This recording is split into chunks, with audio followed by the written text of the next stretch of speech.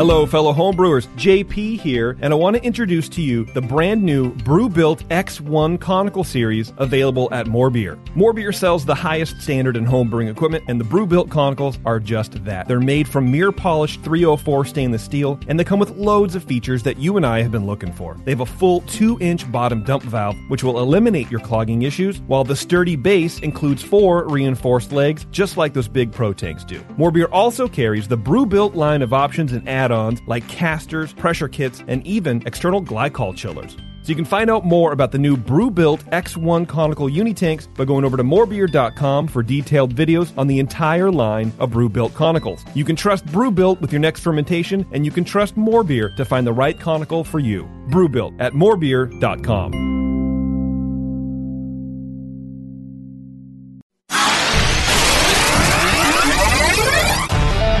I poured it in my mouth and it just wasn't going down. My first beer was an IPA, the best IPA I've ever drank, mostly because I brewed it. If you have a scale that is good for measuring cocaine, you're probably good for measuring hops. You're scaring me. I think the information is awesome and the audio sucks. Make some sugary water, throw some yeast in there. And you're going to drink good beer. Yeah, it's going to be good. It's fine. God damn it, man. Oh, my God. Oh, uh-oh. Now, live from the Brewing Network studios in Northern California, this is the radio program for home brewers, craft brewers, beer lovers, and beer geeks. It's your only source for live beer radio that brings expert brewers together with, well, expert drinkers. This is the radio program with a head on it. This is The Session.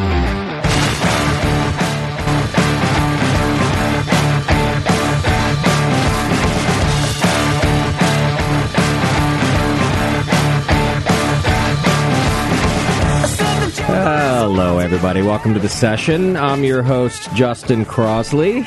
With me today, so far, we have Teresa Sudi. Hello. Welcome, Teresa, back to the studio. Beardy's here with us. Yeah. I don't know about JP yet, although he says he'll be here at some point, I imagine. Well, we know he left his house. We know that he left his house. Do we know he's coming here? We don't. Oh. Do we know if he's riding a scooter or driving a car? He's walking. We know nothing. Could be. Hopefully he's walking. Could be driving a stroller for all I know.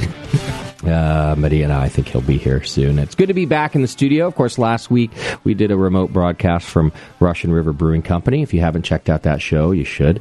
I also put up a little video on our YouTube page, so you can go look at it there. It was mostly just a really quick video of Vinny describing the Cool Ship room. Yeah. And the Cool Ship itself, and the wort that he put in it, that he is going to make a Brewing Network beer, which is exciting. Did we ruin it yet? I don't know. I haven't gotten any updates. Oh, okay. He did say it was going to take at least 7 days for it to begin its spontaneous fermentation.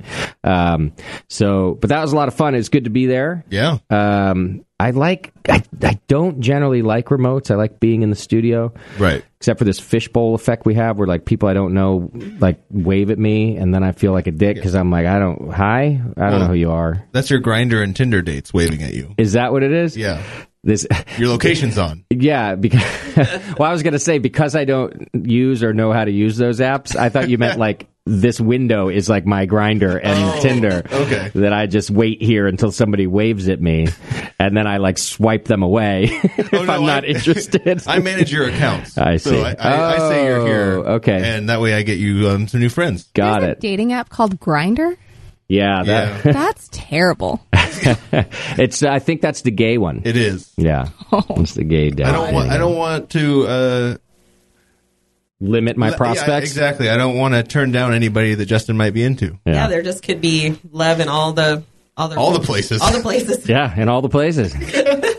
You know, I've never been. God bless. I've never been picky before. Why start now? You know. Yeah. It could be a zoo animal effect too. Because you're like waving your paws around. They're like, hey, here's a peanut. Yeah. And with how good I am at small talk, you don't want to limit any of your potential pool. That's true. The people that you're going to bring my way. And his vision, by the way, he's the one swiping left or right for you. Right. Hey, all sounds like a winning recipe to me. Yeah, Yeah, I've got a lot of pixels on this phone zoomed in very close. Well, so, yeah, I do generally like to be in the studio, though. It just feels a little easier and a little more comfortable. But I have to say, I had so much fun on last week's show at Russian River. And I don't think I've had that much fun on a show in a very, very long time. And part of that was, of course, the excitement of being at Russian River. But then also Vinny and Natalie are just so nice and kind. And I've always said this about Vinny. I think I've said it on the air before. You know, for those of you who feel starstruck around Vin, I can fix this for you in a moment. He just wants to talk about beer. Like, he's such a beer guy, like the rest of us, such a beer geek. Yeah. And I'm not saying he minds you saying, oh, my God, I love you, I love your beer. But I'm just saying, after you get over your gushing, and you should do it quickly. Right. Just start asking him beer questions. Like that, people think that, oh, he must be tired of this, and it's the opposite. That's exactly instantly how you get the Vinny that the rest of us know and love, and that's what made the show so fun. Like, you can just, I'm telling you, even before we went on the air, like, he was excited all day to, I had to show up way early, and he was so excited all day to get to sit down and talk about beer for 3 hours. Yeah. His eyes lit up when I asked him about the CIP process on his wet roller mill. Right. Oh, my gosh. Like no other. There you go. Yeah. I mean, he spent so many hours and just on the whole time, and just never met a more pleasant person who loves beer more and loves to talk about it. Yeah. Agreed. So it just made for a very pleasant experience, I think, for all of us. The cool ship room, which he had filled with wort that day, was a little humid. Yes. It's a little. And by a little, you mean a lot. Yeah, I mean, it was like, we basically felt like we were doing the show from under a sauna. Right. It felt like the end of the show at the beginning of the show. Yeah. So it posed its own challenges, but it also just was just a good time. And he even closed down the place with us. He did after the show, which is nice. And then we went to the RV and kept going like we always do. Closed down the parking lot. Teresa got her first experience hanging out with us until 2 early in the morning. So sorry about that. Oh, gosh. She excused herself. This one time. Yeah. Yeah, eventually when I was talking, my eyes were closed and I started dreaming and talking at the same time. I said, that's the time. I'm going to go pass out in my van now. Yeah, that's smart of you. Beardy doesn't do that. He pushes right through that. Yeah, it comes in waves. Yeah. And all of a sudden the sun's up and you're ready to go to work again. Yeah. But yeah, it was just a great time. You can listen to the podcast, of course, over on the Brewing Network, iTunes, Google Play, Stitcher. And then go to our YouTube page and check it out. And if we've done everything right today, which is uncommon, I think we're also streaming this show live to YouTube right now. It's working. I just confirmed it. Okay, cool. Yeah, we're trying to get back to that little action because I know people like it over there. I was doing it on Facebook for a while, and I don't know. Is that the one where people can chat live at you and heart your words? You can do that on YouTube also. I don't. Facebook's so restrictive. They just have a lot of rules, and I can't stream to multiple destinations. So, in other words, I can't do YouTube and Facebook. Facebook has a rule. It's not like we would have rules about what we could say. No, it's not that. Although, who knows? Like, that stuff comes up all the time, too. Yeah. So, I'm switching it over to YouTube. We're gonna try it out over there. So you can go to our YouTube page. You can follow us there. You can subscribe to our channel. It'll let you know. And I'm going to try to do all of our live shows over there. We experimented with YouTube a while back, too. And I was kind of moving between Facebook and YouTube because I want to try them both. And I've decided I think I like YouTube better. So that's where we are. Hi, JP. Welcome. Hi. Thank you very much. It's another chat room that someone will have to monitor. I mean, I don't think anybody monitors any of them anyway.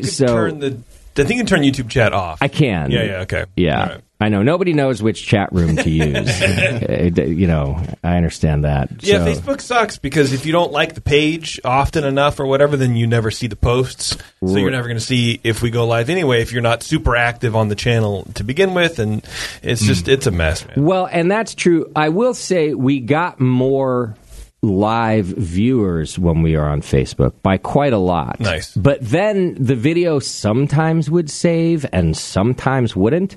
Whereas YouTube, they're just always there. Yeah. So over time, I feel like if people wanted to go back and like see if anyone's wearing a racist shirt, for example, they can find that on YouTube. No one would ever do that here. I don't think so. Yeah. But it just popped into my head. I prefer to say if someone is projecting racism onto an innocent shirt, then you can because they're racist at their core. Right. Yeah, right. Then you can go make that evaluation yourself because the video will remain on YouTube. Look, really, it's scientific. That's the only scientific way to know for sure. Yeah. And we're all about sciencey stuff here. Yeah, that's right. So you can go to youtube.com/Brewing Network, and I would appreciate it if you subscribe to us, and then you get to know when we put up videos like the Russian River video, which I'm proud of that one. It was quick and dirty. Like, I just made it pretty simple. It's just Vinny explaining the thing, but it's a minute long, and you get to see not only this cool room, but like you kind of get a feel for how excited Vinny is, even in this like short 1 minute description of where he's at. Nice.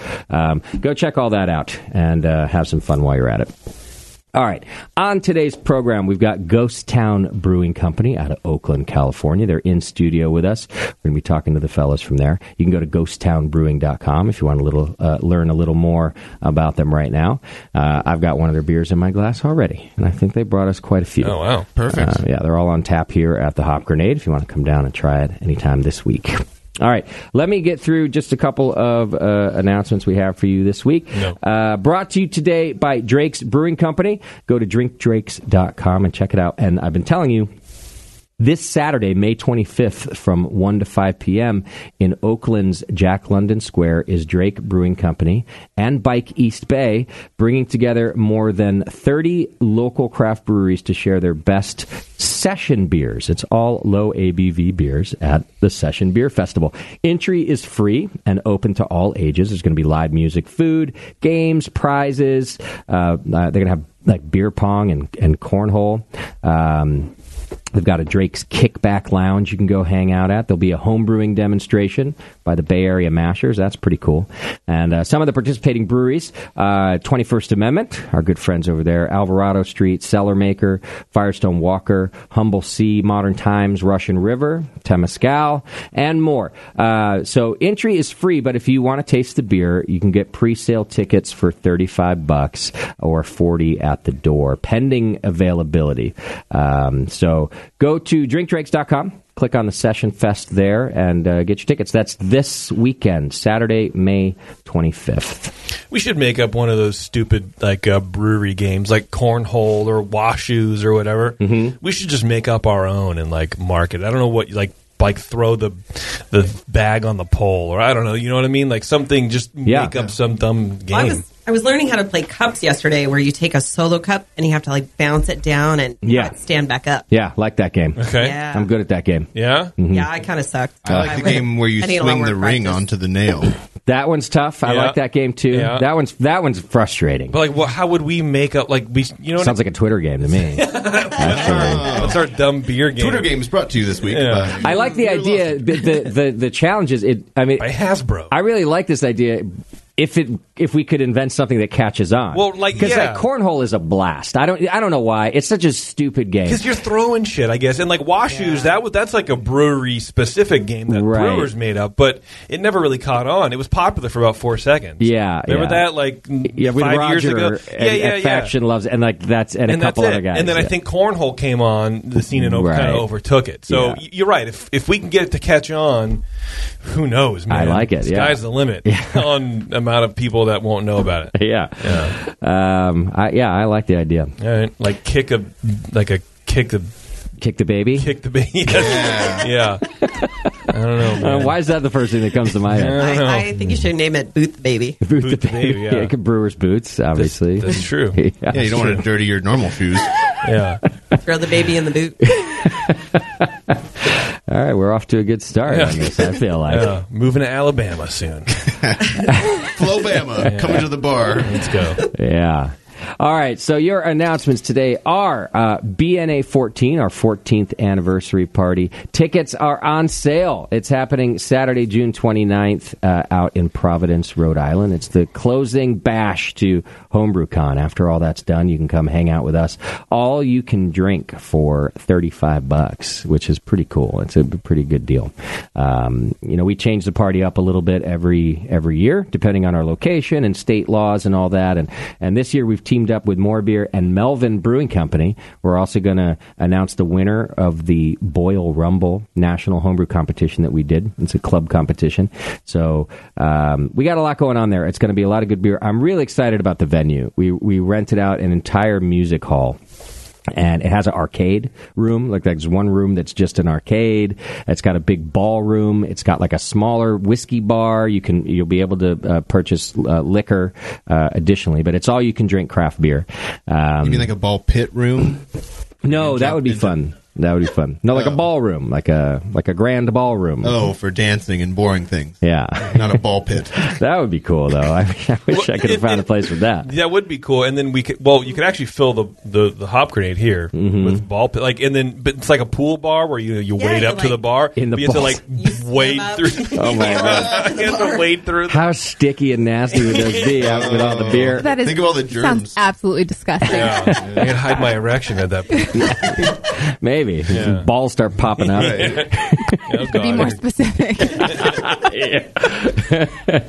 All right. Just go to thebrewingnetwork.com and you can click on the event right there on our homepage. It's a giant picture of the FET Music Hall, actually. So come hang out with us. I'm looking forward to it. I think it's going to be a lot of fun, and we just get to hang out and drink some beer. We'll do some entertainment on the stage, and we're giving away the official Brewing Network More Beer Brew Sculpture. So you get raffle tickets with your purchase of entry, and you'll be able to get more, too. So go to thebrewingnetwork.com right now and buy your tickets before they sell out, especially the VIP hour. We're doing a little VIP hour, too. We hang out early, and you get more raffle tickets for that. And we're doing a little meet and greet with the Brewing Network, the Melvin guys, and More Beer as well. So go do that for me. All right, you can support the show by doing your Amazon shopping. Just click the Amazon link on our homepage. We'd appreciate it if you did that. So many of you do, and thank you. It really helps a lot. So thanks for doing that. And you can subscribe and join the BN Army. For as little as $2 a month, you're entered into the More Beer monthly donation giveaway. And that's a chance to win $100 to More Beer. We give away a gift certificate to them every single month. So go hit the subscribe button, hit the donate button on our homepage. And the more you donate, the more chances you have to win the $100 to More Beer. All right, what else? Don't forget to check out our other shows, Hop and Brew School, Heads and Tails, Shine Runner Craft Marketing, Dr. Homebrew.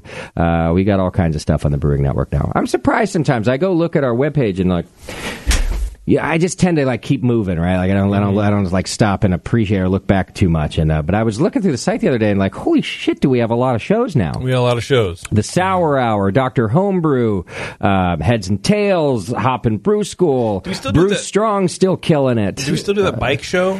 Those guys. I just took all my equipment back from those guys, mostly because now it's it's remote season. Like we had the show at Russian River, and we've got HomebrewCon. Uh-huh. And no, they kind of I set them up with all my stuff, and then it's not their fault. Life just gets in the way. It's a commitment. I think a lot more than you think it's going to be. The thing is, though, I know that now, and I've known that for years. Right. So I express that every time, and it doesn't matter how much you talk to people; they just go.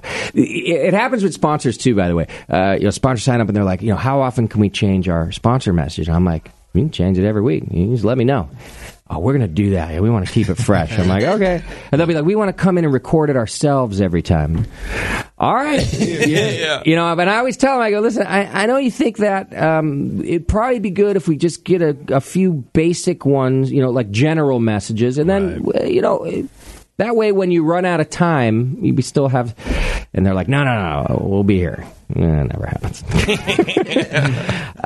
Anyhow, I do think they got their group back. The host, Zach, had texted me hey, we got a new co-host who has more availability now, and we're about to get this going again. And I was like, oh, man, timing. I'm coming to pick up my equipment next week. I just broke into your house and took all my shit. Yeah. But I do think they found another studio to record in, so I do hope that one comes back. Well, yeah, that'll be cool. But yeah, we got a lot of content, not to mention our back catalog. But I'm just saying, in all the years we've been doing this, I've always envisioned it. There's a reason we named it the Brewing Network, because it was never supposed to be about one show. And I just was kind of proud to see how many different shows we have now. Yeah, really absolutely. Cool. It's like a brewery having a lot of beers on the board. You got diversity. Yeah. And I really don't think that there's another entity in beer that has anything like that, No. That much media available. So maybe you should try listening to one of the shows. I don't know. No, don't do that. Yeah. Yeah, I have to do that. Don't do that. I recently started listening to podcasts at all. I hated podcasts. Yeah. For all the years we've been doing this, I hated podcasts. Yeah. And I think I finally actually accepted that we're a podcast. Yeah. Mostly because I can't deny it anymore. It pays the fucking bills. Right. And then there's some good ones out there now. Yeah, there really wasn't for so long. Well, and I think it's almost like the pendulum is also kind of swinging back the other way, where everything is so overproduced and overwritten. There's a pod that was really good. Is it? I forget the name of it now. I apologize, but it's so overwritten and over dramatized. It's true crime, which is super hot, and it's I can't listen to this anymore. It's almost gotten so good, it's bad now. Right. There is a middle ground, I think. There is. Yeah. I know everyone talks about this, so it feels silly even to say it, but Serial. I was going to say, but Serial. Right? And now I found another one that I like too. But well, don't say. But here's what I want to say about Serial. It's not just obviously, the investigative journalism in Serial was it was top. These are world class journalists, and they're being paid at world class journalists, right? Oh, yeah. Okay, but what's her name? The Sarah host? Koenig. No, she's criminal. No, Serial. It's Sarah. Yeah, that's it. That's it. And she's Phoebe Judge. She is fabulous. Yeah, I don't care. Broadcaster, podcaster, storyteller. I don't care what you want to call her. She's amazing to listen to. And I'm a critic. And usually, if they're better than me, I hate them. She is way better than me, and I love her. Yeah. She's just wonderful. And so then I found this other one called In the Dark, another true crime. That's a good one, too. And so now I really like it, right? But for the first couple episodes, I'm listening to this other host, and I'm just like, oh, fuck. But she's not bad. Right. It's just that, by comparison, after listening to Sarah, I was just... Sarah sets the bar really high. Yeah, so really, it took me some getting used to, but then I realized, shit, the investigative journalism, once again, is great, and her delivery is just fine. She's talented as well. Yeah. But anyhow... I actually kind of like podcasts now. I'm not saying I'm going nuts or anything, but yeah, I found myself kind of doing that too. Criminal is a good one. It's like Serial, yeah, but that's Phoebe Judge. She's very more interview style rather than investigative journalism. But it's cool. She has a cool pace. But there's one. It's like Dr. Death. That one wasn't bad either, which is pretty good. But that's what I was talking about. It's kind of almost over dramatized, where the writing is almost a little too full of itself, and you're like, oh my god, dude, it took me out of the thing. But there's some good podcasts out there. And then speaking of over dramatized, there's also the ones that are drama, what's his nuts from Bohemian Rhapsody has one out now. The Oscar winner, Queefus Queely. I don't know why he looks like Rami something or other. Rami Malek. Yeah, there you go. Yeah, Put out Eyes. It's Mr. Robot. That guy. It looks like he got his balls stuck in a zipper. I like him a lot, and so he put out. It's a fictional, right? So, and it stars him, and I was like, oh well, I like him a lot, so I'll check it out. But then, and it's not bad. But then I'm like, wait, isn't this what we did in the 30s? I was like, this is just it's TV on the radio. Yeah. It's just I couldn't. It wasn't the same. It's on demand radio. It's on demand, but it's. Do you see what I'm saying? Before television, you sat around on Sunday nights to listen to your favorite. And so I'm like, well, what do we do? We're going back to that now? We're reverting. So you don't read books anymore, do you? Well, okay, that's an exception. But I do feel like there are ways that we take technology and it goes to a point, and then we revert. Here we go. Text messaging. Yeah. Let's be real. We've gone back to an easy way to carve shit in stone. Yes. We only communicate with fucking text again. Like some of us do. If you really think about it, like the popularity of text is a reversion of where we used to be. Oh, sure. It just happens to be fast, right? So I feel like eventually even that will continue to revert into the past, and we will only speak to each other through images, like fucking hieroglyphics emojis. Yes, like emojis are, what are we, cavemen again? Like they. So I'm saying that there are certain technologies that we go, and then we figure out how to bring them back to the caveman era. So podcasts are the slippery slope. So back to drawing on caves. Yes. So the other day I was texting someone, and I was like, man, you know what would be great is if my phone would just read this text message back to me. Absolutely. Yeah. Who's got time to read? And then I could, just verbally text back whatever. And I was like, Beverly, that's talking. A phone call. Okay, so my car does that. Yeah. And I did it a couple times, and then I did the same. I was like, why don't you just call this? But I'm talking to this. I'm talking to my car, and it took longer. It's because you don't want to talk to the person. You're right. I understand. And I don't want to talk to people either. Right. And I text message like a motherfucker. I'm not saying I don't like it. Okay. I'm just making an anthropological analysis of our communication. Right. We're reverting back to. Well, technology is now allowing us to not have to deal with each other. Yes. Just like cave walls used to. Just like cave walls used to do, yes. When's the last time you resolved anything through text message that was faster than if you just picked up the phone for 2 minutes? Right. It's not. It's just... Yeah. I don't know. Easier is not the right word. More comfortable? I don't know. I love it. Like, I think it's great. But we all have anxiety about what we're going to say. But when you write it down, it's like you can take all that away. Yeah. It wastes all kinds of time, and there's total miscommunication. Sure. Especially if you accidentally send a dick pic and you're like, it was the wrong. That was the wrong text. That's right.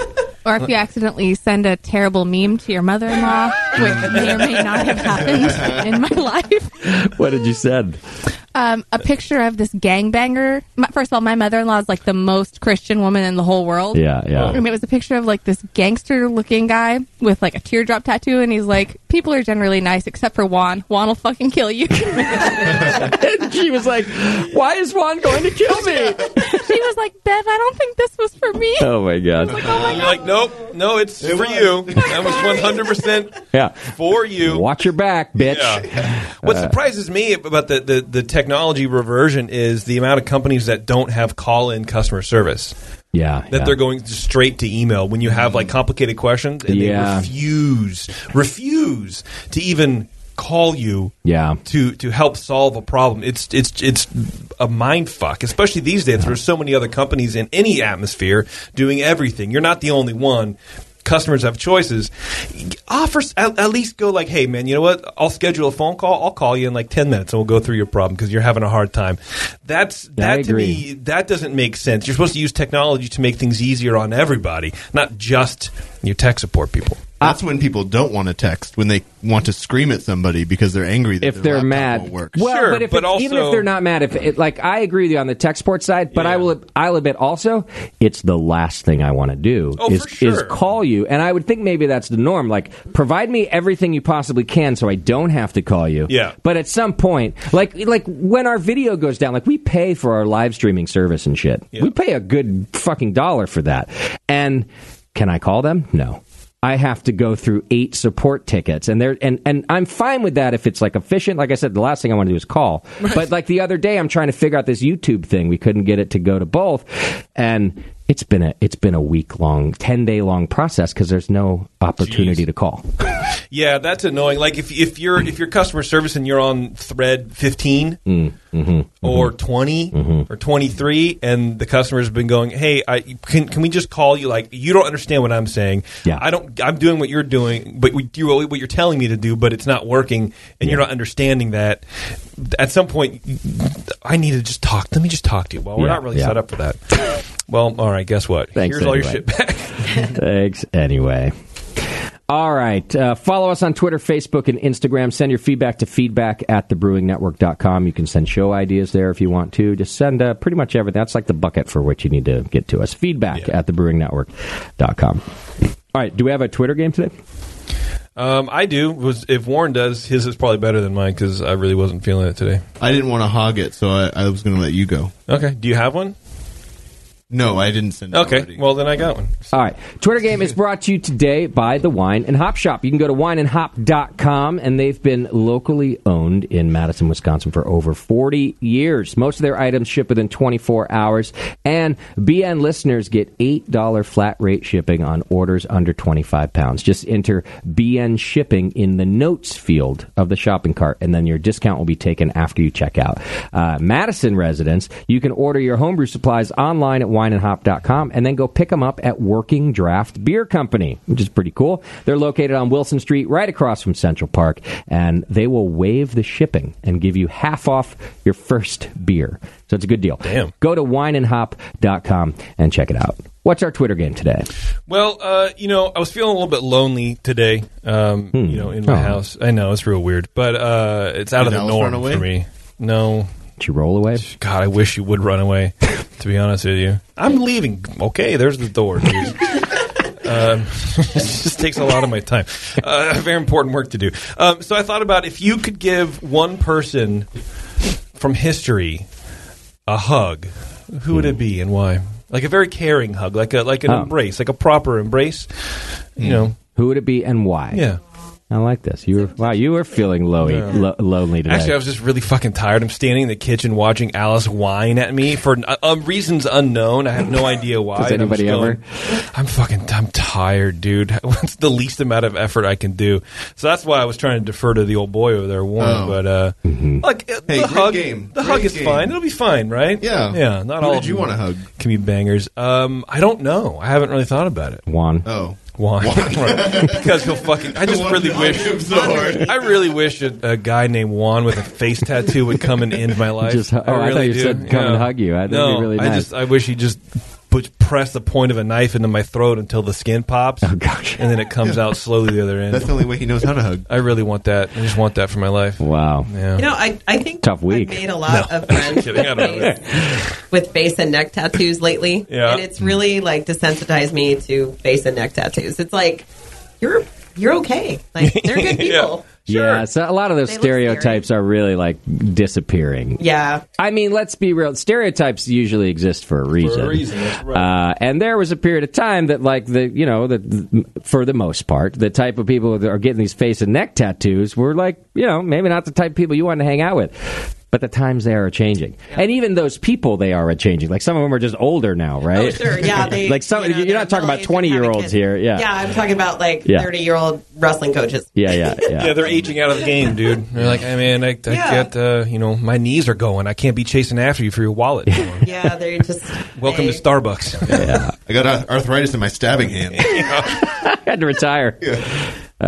Okay, let's do a little feedback. Feedback's brought to you today by the Beer Law Center. Go to beerlawcenter.com and check them out. They protect our trademark, and they can do that for you, too. They can do your brewery filings, especially if you're in North Carolina. And John's just a good guy. Go over there, beerlawcenter.com. Did you do the feedback from last week? I know sometimes you don't for live read. I did not. Shows. Okay. But leave the one in that you're talking about, the one that's about Russian River?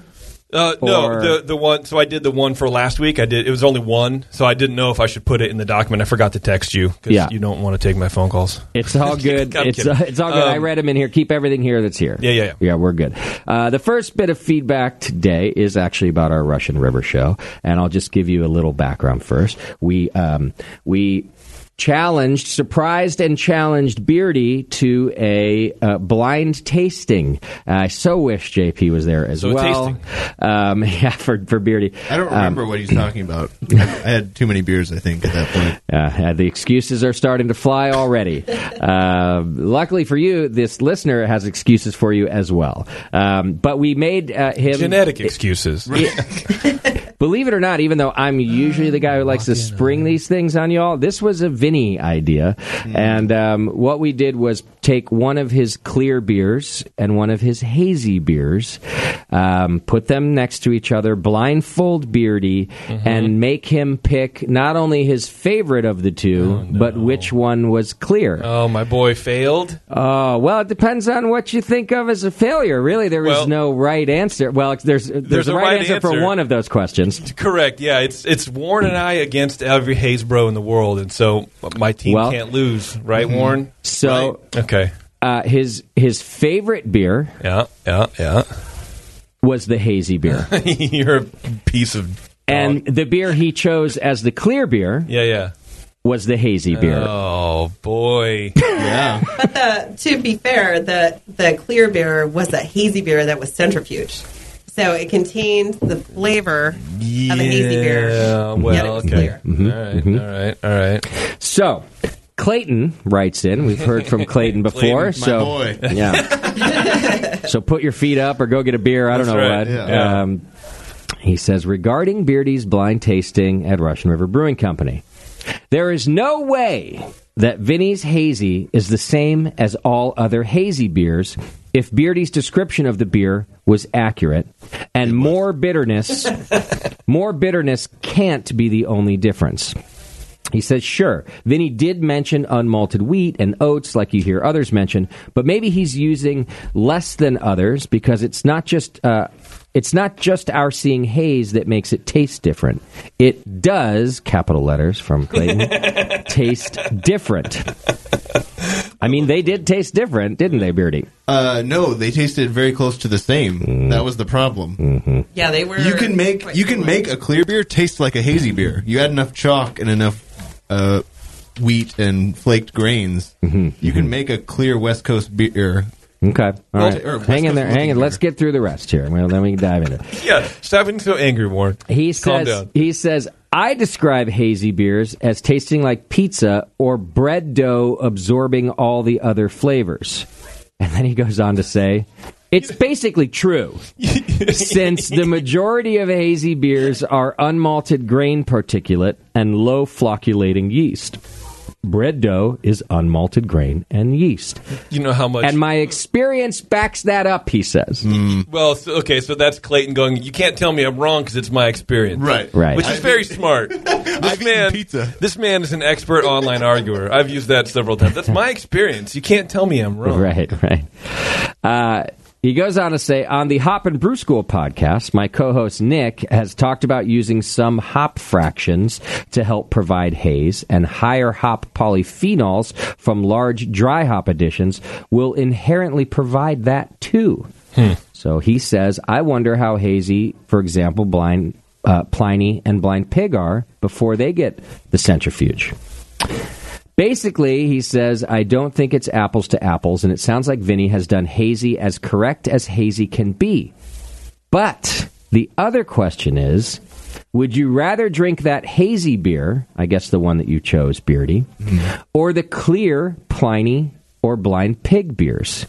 Hazy beers can be enjoyable, but at 8 to 12 ounces, they start to accumulate on the palate and gets more doughy than you think. I'm not opinionated, I'm right. From Clayton.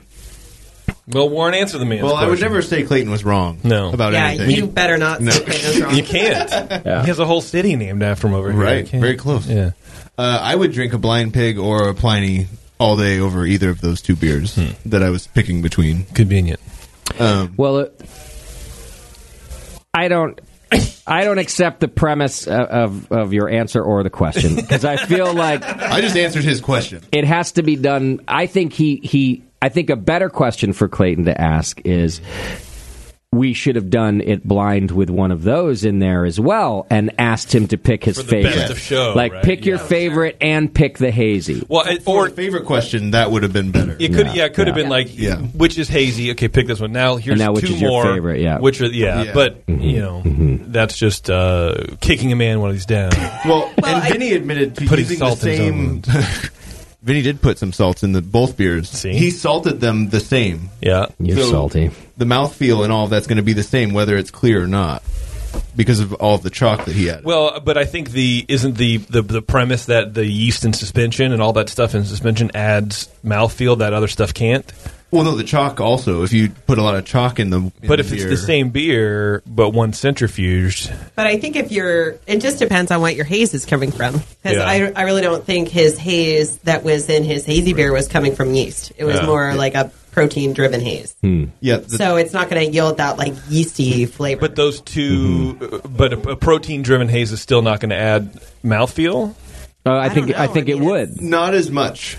Okay. Not as much as the finer yeast haze. particulate, I think. Yeah.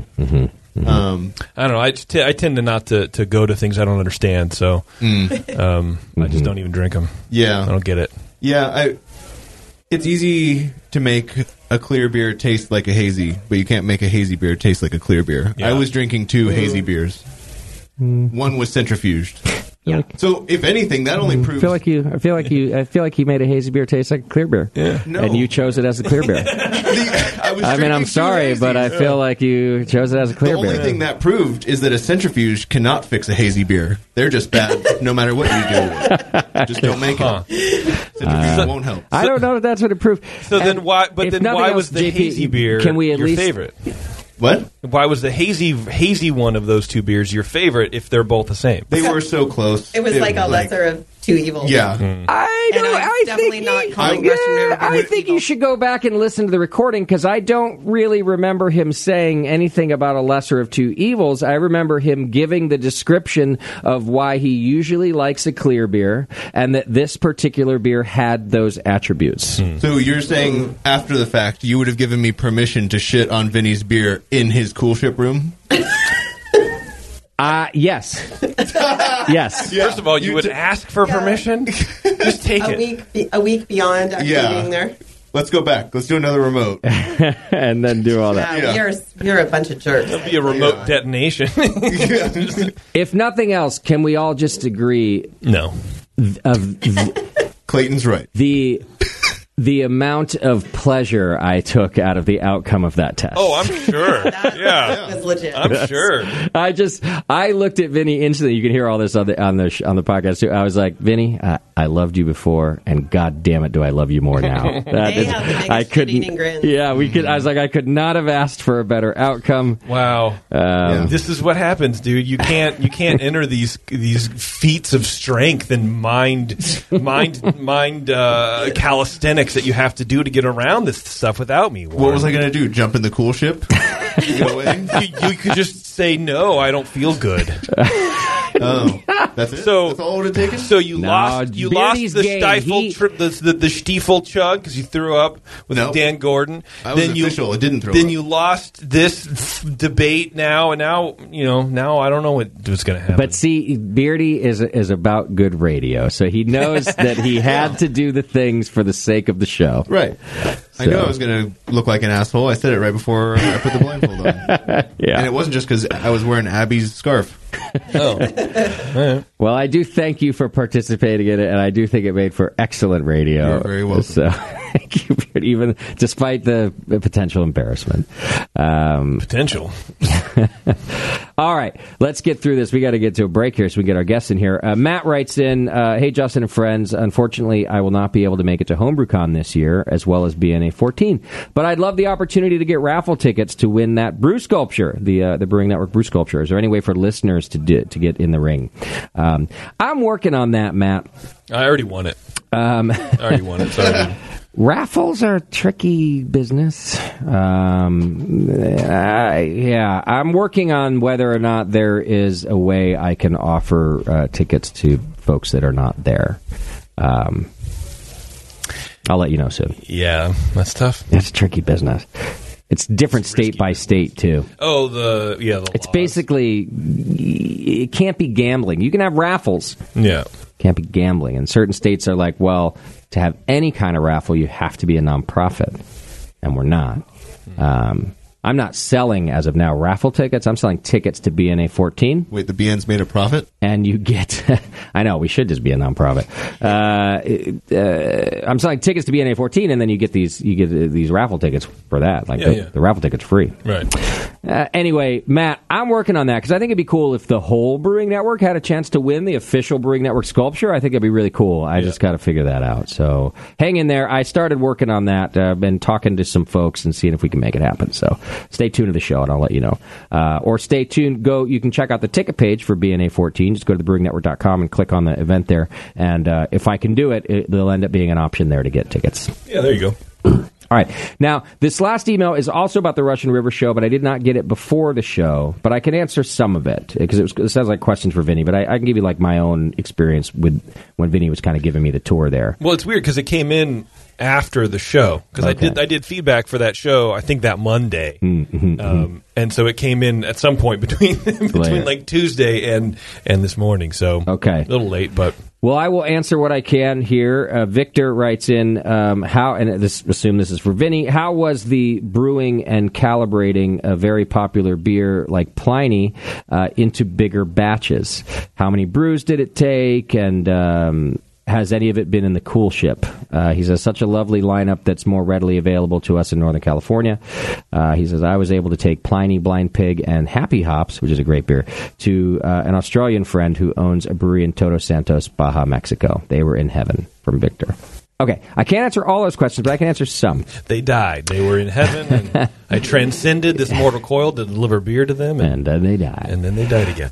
So he had to make some specific adjustments, obviously, to scale up to the new batch. And one thing that I thought was, ridiculous, but very, very Vinny Cilurzo is he bought a mash grinder. What are they called? I don't know what mash you're grinder. You grind the mash. The mill. The mill. He bought a wet mill. Yes, that's right. He bought a wet mill. But because he'd never used a wet mill before, and he needed to make Pliny he needed to make it taste like Pliny, he was concerned that the efficiency apparently jumps by a ton when you move to a wet mill. A lot less grain to get the same sugars that you need. So he bought a wet mill that would then function as both a wet and a dry mill, so that he could use it as a dry mill to start as he would slowly transit. This was just one of the things, obviously, he had to change. And then he admitted, he's like, I kind of got it right now. My efficiency's gone through the roof, which is going to save a bunch of money if you think of that over the course of the year. Yeah. So he's like, I may never use the dry mill again. And I didn't have the balls to ask, how much did you pay for this short 100%. Short period of time of transition? Yeah. But it did go. Well, the reason I say that's very Vinny Cilurzo is it just did go to show quality is number one to this guy over and over and over again, and he felt the need to not completely change on his first brews like that. You have a backup, man. Because it's also a big brew house, right? So it's not like he wanted to dump. I don't even remember how many barrels. Do you? 75. So, okay. 75, yeah, dump that because he switched over to a wet mill just like that. Yeah. But I did find it funny. I'm just guessing in my head. What was that option? An extra $150,000? Well, you just turn the water off. Yeah. And it's a dry mill. I mean, come on. This is not hard. It can't be that hard. Jesus. They also switched to whole cone hops. They don't do any Whirlpool editions anymore. It's all in a hop back. I see. At the new brewery. Okay. That piece of equipment was pretty insane. Mm-hmm. Okay. So, obviously he had to make a few changes. I don't think it took them too long. They also put in a sensory lab where they're just constantly doing sensory, and they're doing a lot of triangle tests, he mentioned, of 3 different versions of Pliny, and maybe tweak one thing and which one does everyone like? What does it taste like? So that, and then... as far as I know, you asked also had he put any of it in the cool ship. As far as I know, he has not put any of it in the cool ship, but he has put Pliny in their open top fermenters, which are also pretty fascinating and amazing. They're just as wide as they are deep. I don't know, just looking down at it looks like you're looking into a spaceship. They're very cool. And he did try some of that, and he said that their triangle tests in the lab for that were pretty positive about using the open-top fermenters. And I think he's hoping to do a lot of beers through those. So, I'm sorry I did not get this, or that you did not send it in time for me to get it to Vinny, but that's at least a little insight into some things he had to change, and is still changing in the new brewery to figure all that out. All right. We good? Oh, we're good, man. I love that. Okay. All right. We're going to take a break. Before that, go to NeshamineyCreekBrewing.com. Don't forget about Neshaminy Creek Brewing. They're great friends of ours and good people, and they've been brewing award-winning beers in Croydon, Pennsylvania since 2012. They're the proud winners of 4 Philly Beer Scene Magazine Awards. 4 billion awards. 4 billion. 4 Philly Beer Scene Magazine Awards for Brewer of the Year and 3 for Brewery of the Year. They got a bunch of GABF medals. They got a big-ass tap room with 24 beers on tap, 18 of which are rotating and seasonal limited beers. Variety of beer styles from double IPAs to sessionable and poundable lagers, even oak-fermented saisons and sour beers. And if you can't make it to Croydon, hit up their second location in Jenkintown called the Borough Brew House, which features a full menu and 22 beers on tap, including guest taps from local breweries, meaderies, as well as Pennsylvania cider. So like I said, go to check them out at NeshamineyCreekBrewing.com. And if you can stop in there, thank them for supporting this program. That's true. They do a lot of concerts there. They do like a lot of like ska and rock and roll shows. Oh, nice. Kind of a lot in Croydon Town, I think, or Croydon or whatever it is. This is Croydon, and there's Jenkintown. Croydon. Okay. So that's cool if you're like an East Coaster and into the whole music ex-scenester. Yeah. Head over to... I haven't been to a ska show in ever. Yeah. Since never have I been. In actual ever. Yeah. All right. We're going to take a quick break. When we come back, we're going to be talking to Ghost Town Brewing out of Oakland, California. I'm excited about that. We'll get some of their beer in our glass. So hang in there. It's The Session, and we'll be right back.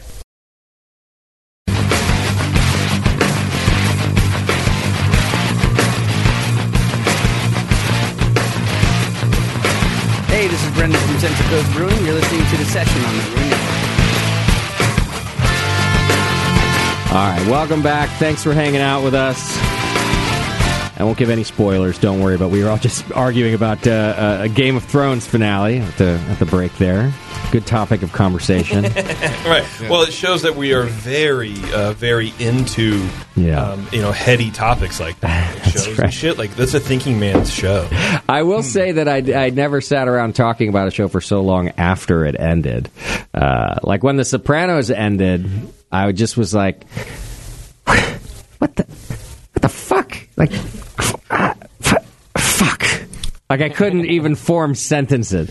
And I sat with my friends last night. We sat there for like 45 minutes arguing about the end of that one. So, good stuff. We are here with Ghost Town Brewing Company. We've got head brewer Justin Burt in the studio with us. Welcome, Justin. Thank you. Good to see you. And then also the owner, Ryan Nosek, is hanging out with us. Hi, Ryan. Thanks for having us. It's a pleasure to have you guys in the studio. I've been to the brewery a couple of times. Really great location in Oakland. You guys, West Oakland, is that what you like to say, right? Deep in the West. Deep in the West. Okay. It's a good spot. How many beers you guys got on tap there? I remember a pretty damn good selection you guys do. I think there's, as of today, 18 different beers on tap. Okay. Very nice. Very nice. And it's all Ghost Town beers at your place? Yep. Yeah. Okay. How long you been open now?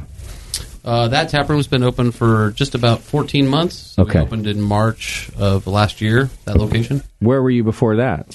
Just down the street on Union. It was a production-only facility, just a really small system. I see. We opened that in 2012, so we did that for quite a long time before we opened up the new tap room and brewery. Oh, you did? Okay. I thought for some reason I had it the opposite, like you did that for a really short run and then expanded like faster than most people do. No, unfortunately, it was the opposite. Okay. So you were at the production facility for a while, but then you just wanted a tasting room experience too?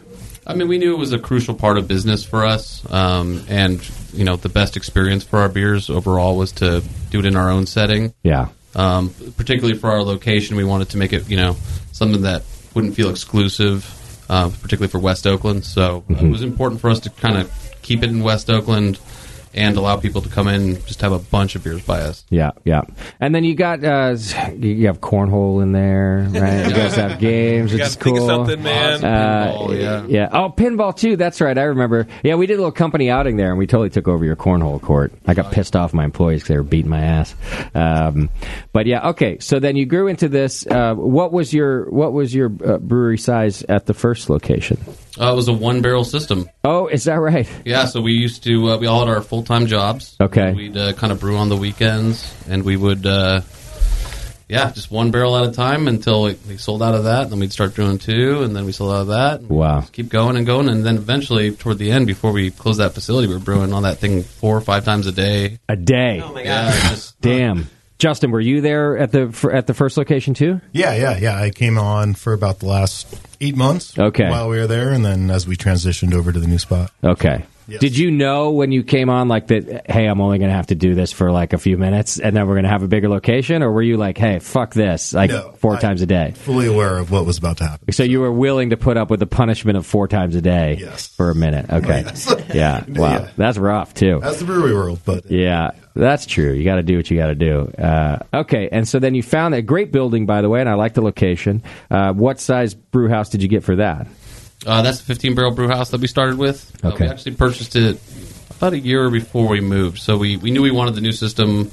We got it, and then it just sat there dormant for about a year before we moved. I see. Was it used, you say, or a brand new system? What'd you do? Brand new system. Okay. Made in Santa Rosa. Okay. Stainless assets or whatever. So got it. Yeah, cool system. Served us pretty well so far. Now, Justin, you used to brew at Black Diamond for quite a while, right? Yeah, I actually started off over there. I interned there, did my assistant training with a couple of weeks with Derek Smith, fortunately, at New Orleans. Yeah. And then Paul Mallory took over, and I got 2 years of training under Paul Mallory. Okay. Which we have that collaboration with him on tap right now. Yeah. And then, I was, he moved on, and then I did about a good year and a half, doing the things towards the end, and then obviously as the head brewer when they sort of moved on for well, Paul moved on, I took over head brewer from there, and then what size brew house was that? 15-barrel brew house. Okay, so not was it very different than the one that you moved into at Ghost Town, or completely? Yeah, I mean it was the pub style, all steam. Plus coming in there, all the SOPs are already written, everything was already dialed in. So coming on to the new system here now, it's a couple. There's some things to learn. We have a all gas with calandria.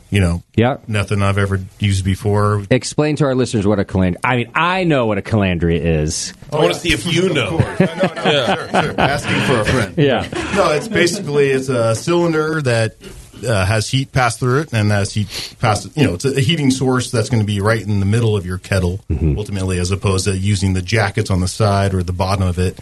And we use gas, so with that, it also tends to scorch or have boilovers more often, because with gas as opposed to steam, you're only on or you're off, right? Okay. Steam, you can dial your gate valve back a little bit and have some control while this. So it was a little bit of a learning curve going from like something like that, but So your Ghost Town is gas. Yes, Ghost Town is gas. So did you scorch any beers your first couple times or what? Sure. Oh yeah.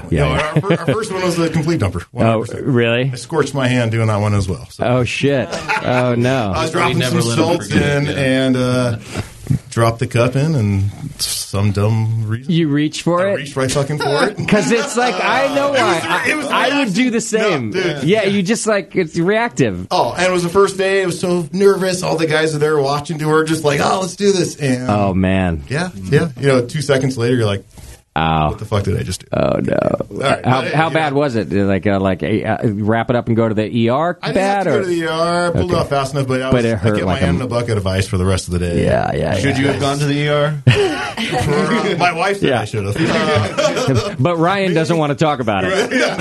I've got plenty of photos. We bring it up a couple times a week. So that was what describe a characteristic of a scorched beer? Like what would that have tasted like for me?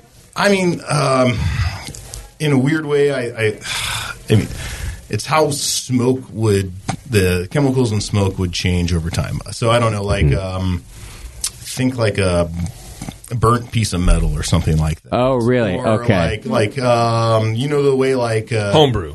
yeah. Well, yeah, it's just any like black char that's left over on like a piece of steel or something like that, and you scrape it off. It just has that just really just coaly. I don't know exactly. That makes sense. The reason I ask is like melanoidins can be desirable, right? Oh, yes. But this is like past that. Way. Okay. No, I'm all about. Yeah, I get the melanoid. No, this is actual like charred marshmallow type. Okay. Stuff, you know what I mean? Like not good. That's probably the best example. Just that black charred on a marshmallow. Okay. So and then we figured it out. So yeah, a couple batches like that, and then okay. So when you left Black Diamond had closed, right? No, I left a good year before they closed. Oh, you did? Yeah, just things were getting a little weird around there. Yeah, with the ownership change and things like that. So, so there. Yeah, I don't know if you mind me asking. Like, so there was an ownership change because here's what I knew about that place, and this might be completely inaccurate, but it was owned by a family for years and years. It was kind of a pet project. Mm-hmm. They had success in other industries, and this was just a fun thing for them. They had a restaurant at one time, even in Walnut Creek, pared that down to just a brewery. But the brewery had been around for a while. And I guess what I thought was at the end that they were just like, I don't know, it's just a pet project anyway, like I'm out of here. And they just closed it. But they sold it, is what you're saying, to somebody else? Basically, the last year, they said they were going to sell it. And then they said if it didn't sell, they were going to close it by the certain date. Okay. And that was kind of the point where I decided to move on. You got to start looking at that point, yeah. Yeah. And I've been friends with these guys for a good year plus. Okay. And, with death metal and music and all that fun stuff, it all worked out. I see. But ultimately, the threat was already out there, and the due date was already out there. They said... So you might as well start looking, yeah. Yeah, and the writing was on the wall. It was clear. The place was... The owners didn't want to keep it around, obviously. And how are you going to work for a company if the owners don't even want to be there, and they don't even have somebody to buy it? So. And that goes downhill fast if you don't want to be there, too. So right, exactly. Yeah. So it just became I'm fortunate enough to have worked under two really, really good brewers there. Yeah, to get a resume of sorts. Yeah, and, get experience on the production side. But, yeah, at that point when they decided to sell it and kind of gave you a date, it was basically like, all right. Got it. Do you know what happened to their whole brew house since then? I've heard rumors. Oh, okay. I've heard like a local brewery bought all the tanks. And they're doing a lagering project. As far as the brew house itself, I don't know where that went. Got it. There's some killer stuff in there, though, man. I wish I had some cash. I'd have bought that up. No, when they had the auction, we hopped online. We were trying to get it, and all of a sudden, 30-barrel fermenters were going for $40,000. Wow. Those are 10 years old. I don't know. Is the new market that difficult to deal with? Seriously. I'm like, and those are old school. They got the shadows. We get a good 5 pounds of yeast cake up on top of those, which, you don't want that for autolysis reasons and things like that. But, okay.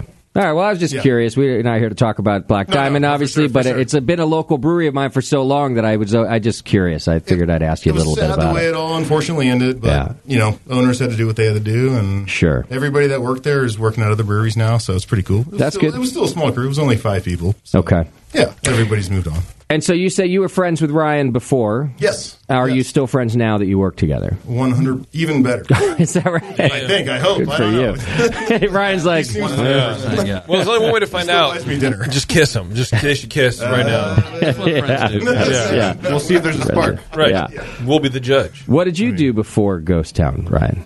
I worked as a software engineer for about 20 years. Okay. Still do today, actually. So you still have that day job also? I'm the only one of the ownership group that still has a day job. So. Okay, got it. But I do love my job that I do normally. So. Oh, good. And then I kind of just help out at the brewery where I can. I do most of the design work for our labels and stuff like that. Okay. Social media stuff where I can. But, so... And where did the Ghost Town theme and branding come from? So I live in Ghost Town, Oakland. That's what the neighborhood I live in is called. Oh. And we started as homebrewers in my garage. The kitchen one time before my girlfriend totally kicked us out of there. Sure, that happens. But then went to the garage, and we homebrewed there for a number of years. And she's missing now, and that's why it's called Ghost Town. Yeah. The coffin motif. Yeah. Yeah, well, that is where the coffin motif came from. It's a very certain little kind of triangular section of West Oakland. It's been called that for many, many, many years. Okay. So, yeah. Got it. How long were you a homebrewer? 4 or 5 years, probably before we decided that it was a good idea to go pro. Yeah. Did you enter competitions or anything? Yeah, we've actually met a lot of people doing that stuff, like Paul from Standard Deviant. We'd enter homebrew competitions together, like Pilsner or Quell or whatever kind of stuff we could do. Yeah. It was always fun. We always had a great time. So was it one of those things where, all of your friends and everybody say, oh, this stuff's so good, you guys should go pro? Or was it more just that you guys were like, well, this is a fun hobby, why don't we try to make $1 too? Yeah, well, it wasn't so much people saying it was so good. Mm-hmm. It was more like we really just enjoyed doing it. Okay. The whole kind of backstory for us was we were just looking for a way to finance our rehearsal space. Because we were in a band. Oh. We were like, man, this is so expensive. We got to find a way to pay for this. Okay. We'll brew some beer on the weekends and sell it, right? It's super easy. And we'll just pay for this rehearsal Yeah. Wait. So, like, the building that the brewery was in would be the rehearsal space? So, like, literally when we bought our warehouse, the first thing we built was the rehearsal studio. Got it. So before we got anything else, we're like, all right, we're all set. Well, let's go buy some stuff to make beer now. You went to the Crosley School of Business, I think. I would have the same thing. Like, we'll figure out the rest later. Let's do the fun part right now. No, but we always loved beer. We really enjoyed making it, and we still, the first beer we ever made, we still do in production today. So, Justin, were you in this band also? Is that, no, I was not in the band. So, how long did the brewery remain the rehearsal studio? The whole time you guys were there, or? Yeah, it's still there today. It's still your rehearsal space. Yeah. Okay. But now you can. So in essence, no longer there yet. But in essence, your project worked. I'm assuming that the brewery, even though it's moved, still pays for the rehearsal space. It does, but we practice never now. So, okay. The beer became more of the passion than the music, probably. Okay. Plus, we can't really leave anywhere now, so it's a little trickier. That's true. That's true. But still, I mean, I'm looking for the bright. I feel like you succeeded. Maybe you're not a rock star or you're not on tour, but if your goal was to pay for the rehearsal space, it kind of worked, right? It worked for a long time. Yeah. We're by no means bummed by how everything ended up. Okay. But the band is still around, just not a lot. Oh, okay. It's still there. We'll go in there and mess around every once in a while. I see. Is that the only use of the old warehouse space, or do you use that for cold storage or anything else? No, right now it's just an empty skeleton with a rehearsal studio. Okay. We got plans for something in the future. So. Okay. It's a ghost town in there. It's a ghost town in there. Yeah. Look at Beardy. Look at that. Yeah. I'm paying attention. He's been holding on to that for 20 minutes. I wrote back and forth, just waiting to drop it. Yeah. Now, the building you have now is pretty cool. I guess I wouldn't quite call it a co-op, but you have like a coffee roastery next to you, too. Is it a roastery or... There's like a coffee thing right next to you, right? Sweet Maria's, they are like a kind of like a homebrew style coffee roastery. Okay. Yeah, they were like one of the first to do mail order green coffee. Yeah. So when we started More Coffee, More Beer, Sweet Maria's was like that's who you had to beat. Okay, SEO and all that kind of shit. Like they were selling the roasters, they were selling all the beans, they were doing all that kind of stuff. I see. So they weren't roasting themselves. You buy from them to do it yourself. I think that they may have been roasting. They had some roasters for sure because we can smell it quite often. But they've since vacated that space and moved down the street. Okay, and we actually took that space over for some new projects that we're working on. So cool. So that's why I brought it up, because even when they were there, that's the last time you gave me a little tour, Justin. It was the landlord or them was still cool enough that you put a big cold box in the back, even when they were still in the front. Yeah, we rented the back half while they were still kind of, in transition of moving out. Got it, okay. So, yeah, we erected a big cold box back there. It is a big cold box, yeah. But that's smart. Like, you guys have learned from other breweries or something, I assume, that, like, that's one of the things you shouldn't skimp on if you expect to be a growing brewery, right? We tried to skimp initially, and we learned very quickly that it wasn't going to work. So we were very fortunate to have the space that close to us. Okay. That we could put that cold storage in. So you started with the cold box that's just in the tap room, and then quickly realized, oh shit, that's not going to work. Well, we kind of knew from the first space because we had a little cold box, and we used to pack that thing to the gills. It was bursting at the seams. So we're like, oh, when we move to the new space, we'll get 2 cold boxes that are 4 times the size. We'll be fine. Right. Once that 60 barrel fermenter came in, we were like, this is never going to work. Got it. So yeah, that's where we put the new cold box in. We can fit tons of beer in there. Yeah. I was impressed by that. And you even have room to grow just in general. my guess is you've probably already added fermenters since I was there a year ago or something, because you had room for it. We've ordered them. You've ordered? Okay. They have not arrived yet, but yeah, we have a couple lagering tanks. We got some fooders. We got a couple things coming in pretty soon here. So, okay. Yeah. You're really growing into the space there. How much of the beer would you say you sell on site versus accounts? Do you have an idea? Probably about 60-40. We're doing about 60 in-house. Okay. % out. So that must have, if you don't mind me saying or asking, like, that must have really changed the books for you. Like you said, you kind of knew from a business perspective that you needed an on-premise sales. So if you say to me now that 60% is being sold there, which obviously is good for you and the margins are better, that must have really changed your lives in a way. I mean, yeah, it changed everything. We were 100% distro before, so being able to have, again, that no middleman kind of, people come in, get $5 pints, because we can price it whatever we want. Yeah, of course. I mean, all of our beers are super affordable at the space, so it's been great. That's good. And it opened up a whole revenue stream that we didn't have. Yeah. And it allowed us to do a lot more interesting, cool stuff than we could do before, so it's great. And, I've been reading a lot about this. Everyone knows, like, all the changes that are happening, and it's really difficult for breweries if you're 100% distribution. It's very, very difficult for mid-size and larger breweries right now as the industry kind of plateaus. That a lot of people are saying that the only way you're kind of, I guess nothing's a sure thing, but at least close to a sure thing is to be a small local brewery like you. Mm-hmm. At least right now, as things are like kind of plateauing and like shaking out a little bit. If your distribution channel changes and you can't sell on site, you're kind of fucked. If you're only fighting for tap handles and shelf space, you're kind of fucked. But having a presence like on site is very different, and you have a real chance to succeed. Yeah, I mean, absolutely. The model, bars and restaurants went from, stable tap handles, the same beer every time, to what's new. Yeah. And for a small brewery, that's really tough to do as well. I mean, even the big guys have a problem with that. So, yeah, having a place where people can come in and get your beer is huge. Yeah. I was just reading, I think it was like a Draft Magazine article, and they interviewed something like 5 or 6 breweries that closed last year. And one of the breweries, I forget where they were, but they said they even started with the model that they were going to make a new IPA every month. So they knew about this new, like this rotating thing, right? This whole, you're not going to get a tap handle, it's what's the next big thing. So they opened with that model even, and they still had to close because even though they had hey, this is our next thing, the tap handle might have moved on to somebody else's next thing. So they still couldn't get enough tap handles, even though their model was to try to accommodate this, like, give me the new, give me the new, give me the new. And so it's really difficult for everybody. Well, when we started, we had basically core beers. Like, these are the beers we're going to brew. This is what we want to do.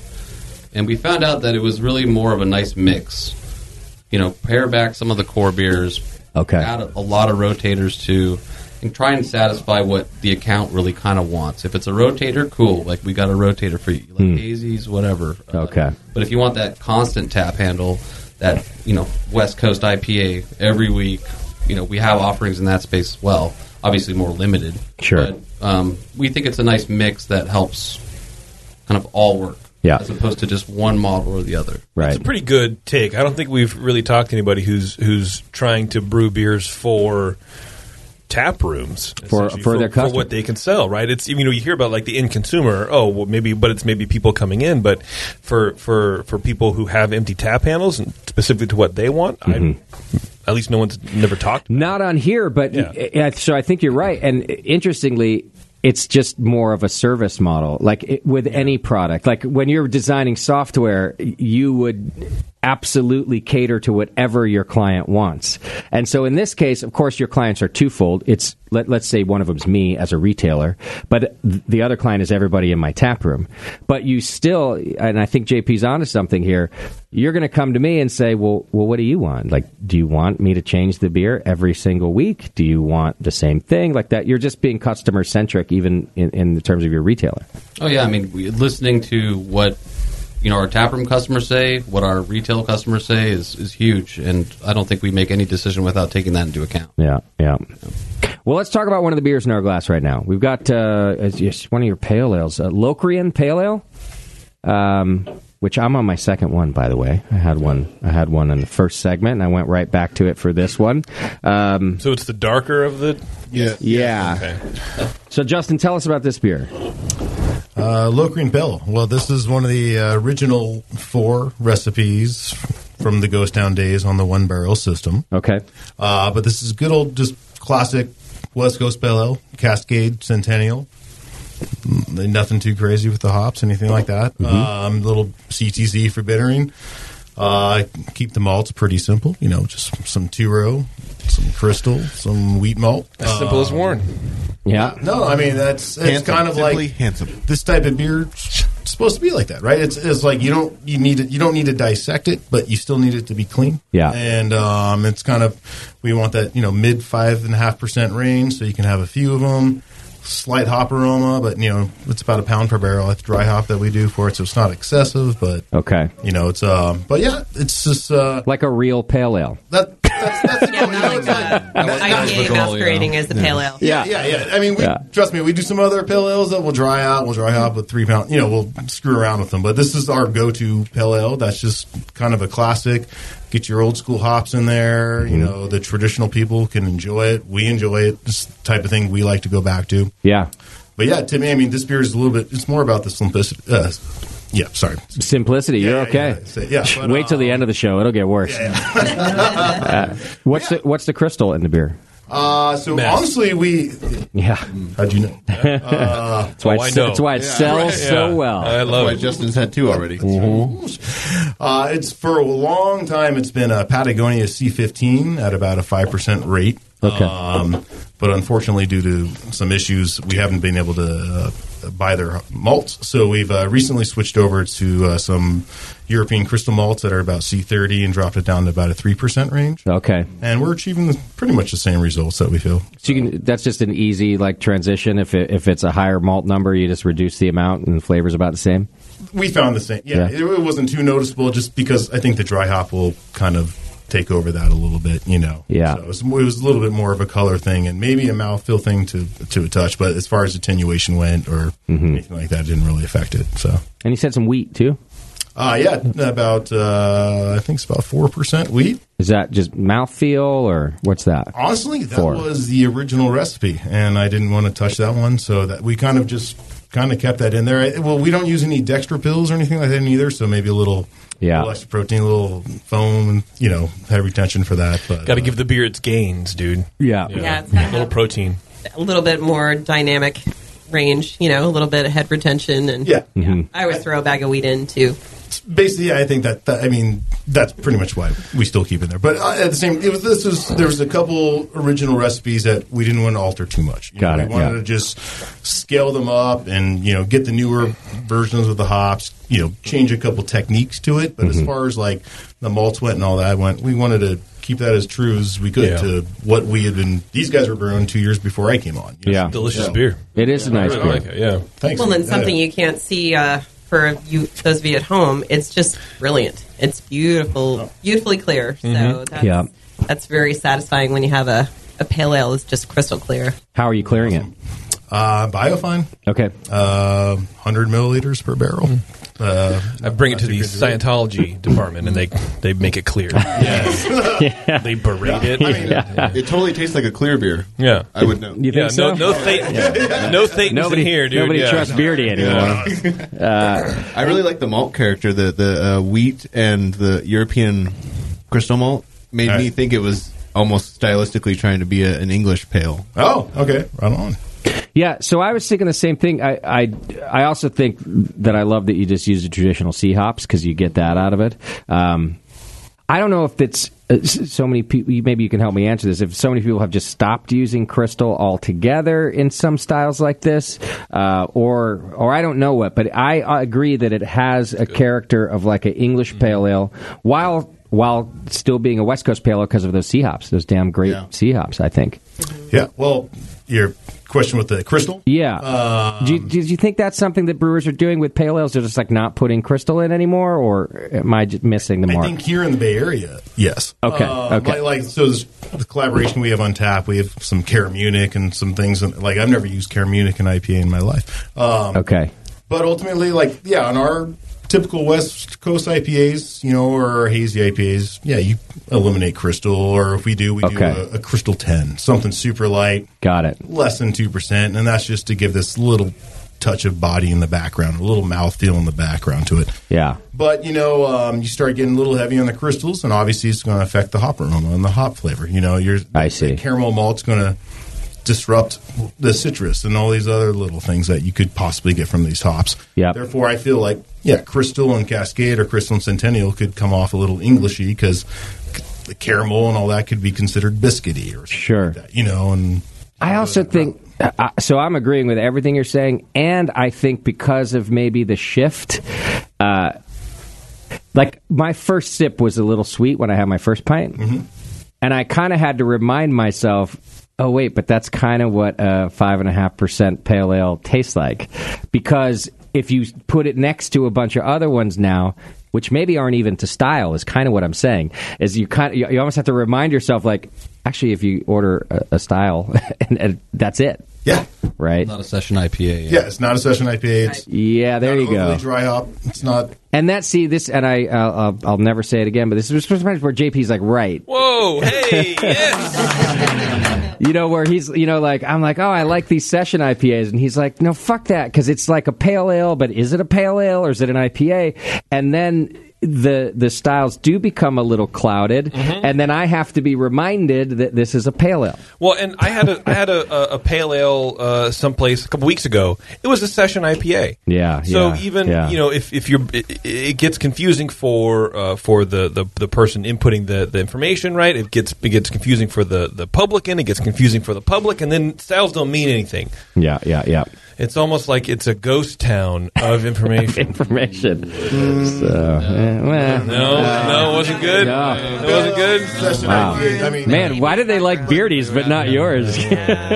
No. I guess you're not right anymore. Yeah. You were right that one time. Yeah, way to fuck that up, JP. I have a ghost town of personality. that one's good. Yeah. All right, great. All right, yeah, that's a nice beer.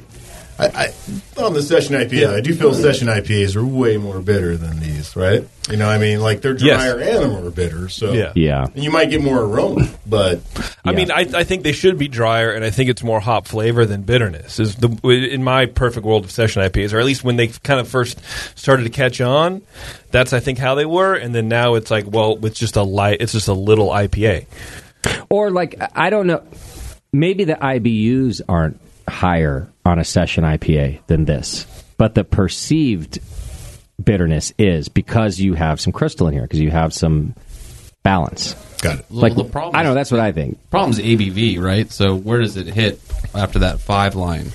Right. If it's below 5, it's a session IPA. If it's above 5, it's a pale ale. Okay. Because you can't call a session beer over 5 a session beer. Well, according to what I hear. I was going to say, depending on the standards, right? Because people do it all the time. I mean, you tell me what to do. Exactly. I mean, pale ale's like 4.6, something like that, to 5.6. Isn't there like a percentage? Yeah. Something like that. Yeah. Pale ales dip into the 4s. I think it's 4.8. I think so too, yeah. But yeah, I don't know, man. It's just the pale ale should have some sweetness to it. It should have some body to it. Yes, it shouldn't just be dry and just hop water. Right. And that's what, and some people get confused. And I wonder what it is on the marketing side. If it was intentionally, I made this session IPA, but I'm going to give it some accounts as a pale ale and some accounts as a session IPA because pale ales sell differently here. I don't know if there's like this kind of meta classification in some breweries or not. I don't know. It should be. I've made session IPAs, and I never call them session IPAs anymore. What do you call them? Because, I have called it a throwback IPA. Okay. All right. I like that. Yeah. But, all the way back to 2016? Way back. To last Thursday. Yeah. Way back. Because you throw them back? Is that? Yeah. Is it like a little, like a... No, I don't know. It's like... pun or something? Just for me as a consumer, I avoid session IPAs like the plague. Yes. Because they can be so hoppy and no body and just totally out of balance and really not pleasant to drink. Yes, I agree. So I kind of really like if I make a beer that's in that alcohol range, but it doesn't adhere to hop waterness, then I try to think creatively about what we can call this thing. I see. And granted, we haven't made one in a while, but I used to have this beer called Dry Diggins, and it was the same. It was like an IPA, but it was super low in alcohol. But I didn't want to call it a session because everyone's like, I don't know. Do you think your consumers didn't like you calling it a session IPA, or that was just you? Because I thought they sold for a minute. Well, the 3 people at the brewery that ordered it all the time, I could have called it like a purple dinosaur. Didn't matter. They would still order it. Okay. But the salespeople could not sell that thing to save their lives. Oh. Like, it would never sell outside the tap room. Is the session IPA moniker gone? Do you guys have that? Know that too? That you can't sell a session IPA anymore? I feel like 5 minutes ago that was the popular beer before the hazy. Yeah. I don't see him anymore. I guess not. Do I? Charles Mosaic Sessions, the only one I still see around. Okay. On a regular basis. I haven't even thought about that. Actually, it's a dying. And to throw it out there, so is the Brutes. They're a dying breed. Wait, which one? Brute. The Brutes. Yeah, the Brutes. Off the island. Another short one. Yeah. A short one. Another short one. Isn't all day IPA a session IPA? Yeah. Everywhere. Who makes all day? And and actually, we're talking craft beer here, by the way. First of all, I support craft. But Beardy actually makes a good point. Never say that. A ton of the growth that founders saw in 2018, 2019. In fact, that's how they got to all sell. of their growth is on that beer. Oh yeah, for sure. Yeah. But maybe it doesn't say the words session IPA on it. Maybe. You know, like just literally that term. But that's what it was, right, at the grocery store. Yeah, exactly. Like a really affordable 50-pack, or like Easy Jack is still available.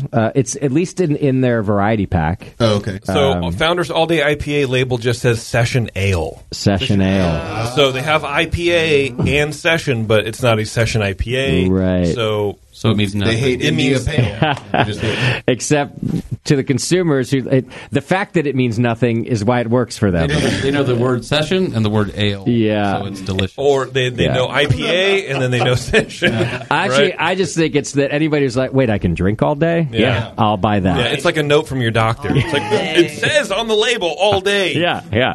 Bertha, stop getting on my ass. The rules. Yeah, but sir, this is a school zone. You can't be drunk and naked here. Don't tell me it says all day. It says all day. This is where I do drinking. How long have you been drinking? Read the box. I built this school.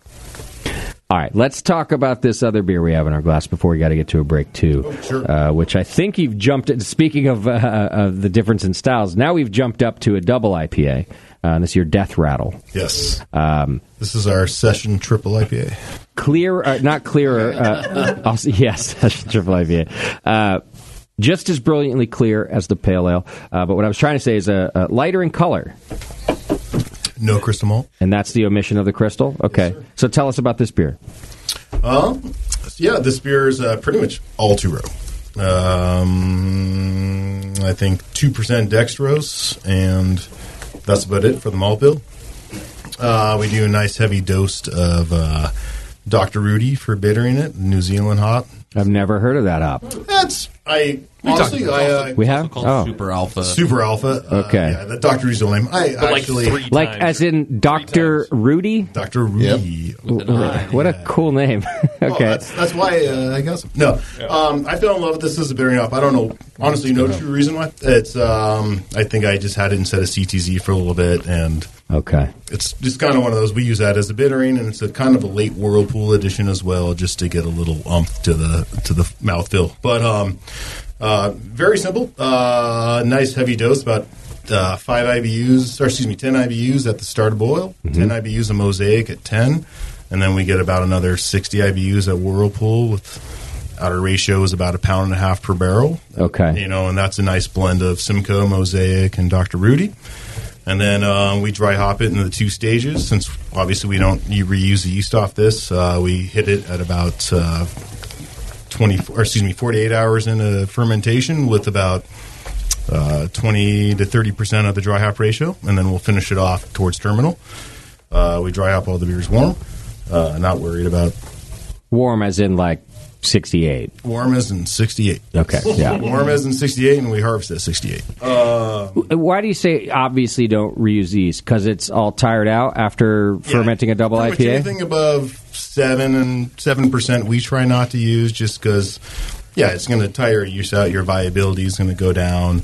Vitality is going to be stressed out with it. So it's just not going to be a healthy yeast. You don't want to keep reusing it. So that that's one nice thing, as far as getting into the yeast thing, we have our cycles where we always have our 6%, 6.5% IPAs or a pale ale every week. Mm-hmm. Those are your yeast beers. So these guys, since you retired the yeast earlier, you can introduce hops earlier and try and get a little more of that flavor profile with the yeast bonding with certain parts of the hops. Well, so why is that part? Are you saying that because the yeast will just be a mess of hops if you wanted to reuse it? Like, is that what's happening? That's why you can... Yes, it would be a mess of hops, 100%. Because as the yeast starts to drop out, it's going to take all those hops with it, and then you don't want to reuse that yeast full of hops. Yes, I see. Okay. And then also the yeast is already stressed enough where we wouldn't reuse it. Anyway, okay. And it also helps with turnaround time, diacetyl rest and little things like that. We started introducing that earlier. We can get the beer turned around a little bit quicker. But we find that also lends to just a deeper, the way the things in the yeast, will bond with the hops. It'll give you more of a flavor profile that will come out. I see. 3 weeks later, once it's crashed, once it's all settled out. You get this nice aroma, but you're going to get a flavor that's just going to match it if that's not more powerful than it. And then, I know with the double IPAs, aroma's killer, but it's a little harder to achieve with the higher alcohol. But if you can get that mouthfeel and that body to kind of live up or be better than that aroma, that's what you're going to remember towards the end of the beer. Halfway through a pint, the aroma is going to become more mute and you're going to be more focused on the flavor profile. So we find that, the earlier we can get the hops in there, the better. Yeah. Okay. And what'd you say the alcohol was on this? 8.6. 8.6. Okay. Yeah, 7. About 8 IBU calculated-ish. Yeah. So, do you experience? I'm asking a question that I hardly. I'm just like learning about this phenomena, even though it's been around a while. But we just did a topic on Hop and Brew School, and Getting drunk. Vinny was talking about that one. I know. It's weird. Yeah. Hop creep. Oh yeah, hop creep. And I'm curious, and I guess hop creep is this idea that when you dry hop, you end up increasing the amount of fermentables in some way, and it's debated a little bit how that happens. And in other words, your ABV goes up even with that. Is that something that you experience with a beer like this, even as you're putting the hops in while the yeast is still active? I'm sure it is. We can't test for it because as of right now, actually, we took a really cool seminar a couple of weeks back on hop creep. Yeah. And they're starting to study the actual sugars that are found in hops. Yeah. And obviously, they're going to change from harvest to harvest, year to year. But they were able to break down, to your sucrose, maltose. Well, here's what and you should not take, nobody listening should take my word for this. You should go back and listen to our Hop and Brew School podcast about it. But what I was hearing that the research so far is that it's not, it's enzymes that are breaking down sugars even further. Well, that's resulting in hop creep as opposed to adding more sugar. Does that make sense? Yes. Because it might not. No. 2 things. No, ultimately, they say if you get up to a 5 pound per barrel dry hop ratio, you can almost add 1 degree Play-Doh of sugar back to your beer from the hops themselves. That's how much hops. So that's a new study that this is not things homebrewers will be able to get, but professional brewers, with these amounts, they're going to start breaking down the sugar contents in hops very soon here. Interesting. Which plays a big role in hop sweetness. Yeah. But then hop creep, yes, you're absolutely right. It is the enzymes, and then they do start to break down these sugars. And to me, that a lot of that is going to come down to your yeast health, your dry hop temperature, and things like that. Like the healthier your yeast, the healthier all that. You can get through that process a little bit quicker. Get your diacetyl rest through. Okay. But yeah, hop creep is 100% a real thing. And so, from calculating your ABV, for example, on a beer like this, your brewing software. Let's call it Beersmith because they're a great sponsor. Let's say you're using Beersmith, and you put in your IBUs and you put in everything, and then you think, and it tells you what your ABV is going to be. With a large charge of hops, like a double IPA like this, it goes up from whatever that calculation is, doesn't it? Correct. Your ABV? Okay. From what we just found out this last year or two. Yes. So right, so you might have said your program might have said, well, this beer is going to come out at 7.5, and then it comes out at 8.9 or something like that. Well, they say 1 degree Plato max, so you're looking at I see. Okay, maybe 0.5%, if that. Oh, okay. So, but the software won't account for that. Okay, no and neither will the hydrometers, because unless you add that before. I mean, unless we know what sugars we're actually trying to break down, we'll never know. Right. Yeah. Because brewers calculate the ABV based on the starting gravity and the final gravity. So if you add sugar in between those from hops or whatever, understood. Yeah, it's not going to count. So it has to be tested post fermentation, post dry hop, post your ABV then has to be tested at packaging in a lab, in a lab to see how much it crept. Right, exactly. To see what the true alcohol content is. Got it. But the TTB doesn't barrel test any barrel aged beers, and there's always alcohol fluctuations there. Sure. Okay. All right. Well, I was just curious because it's been this topic that keeps coming up, and then this is such a great hoppy beer. I just was wondering if you guys are kind of dealing with that too. Honestly, it's one of the coolest topics, in my opinion. Okay, I think hop creep is one of the number one problems with a lot of IPAs, and people not giving the proper time, and then also the fact that we're able to now start testing for sugars, and brewers can know the sugars in their hops, and they can start, manipulating beers better with those sugars. Yeah. In 3-4 years, these are going to be numbers that we have. Yeah. Like when we get an analysis of a hop, we're going to have all this broken down. I think that's really incredible. That is. I think that's cool, but can just as a plea to the industry, which you guys are definitely not you. Could we keep those numbers just to ourselves? And not put them out into the world for for consumers? Yes. Or put it on a can. I think they...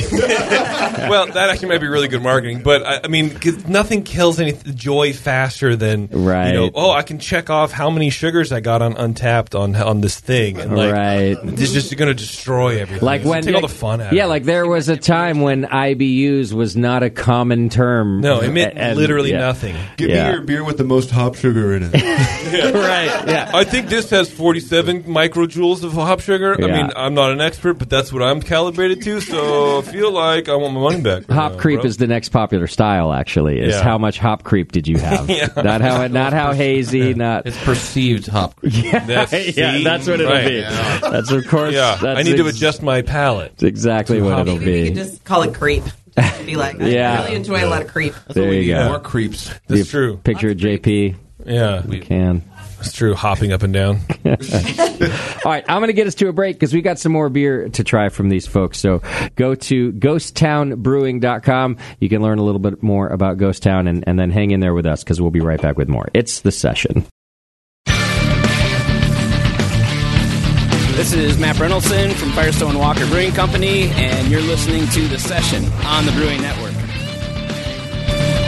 All right, welcome back, and thanks for hanging out with us. I appreciate that.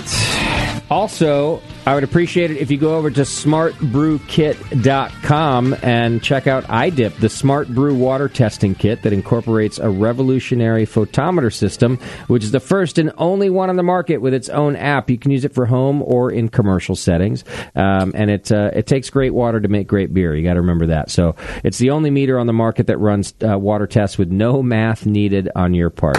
Yeah, it's built for me, I'm pretty sure.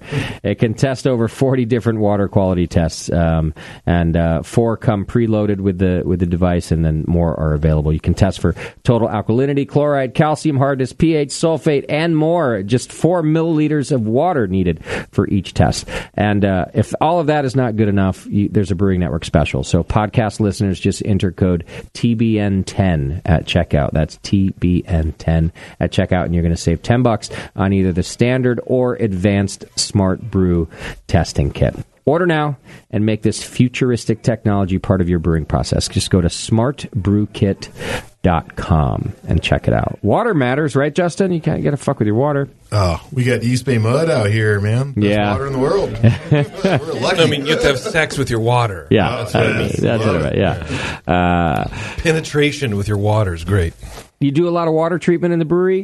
Just carbon filter for right now. Okay.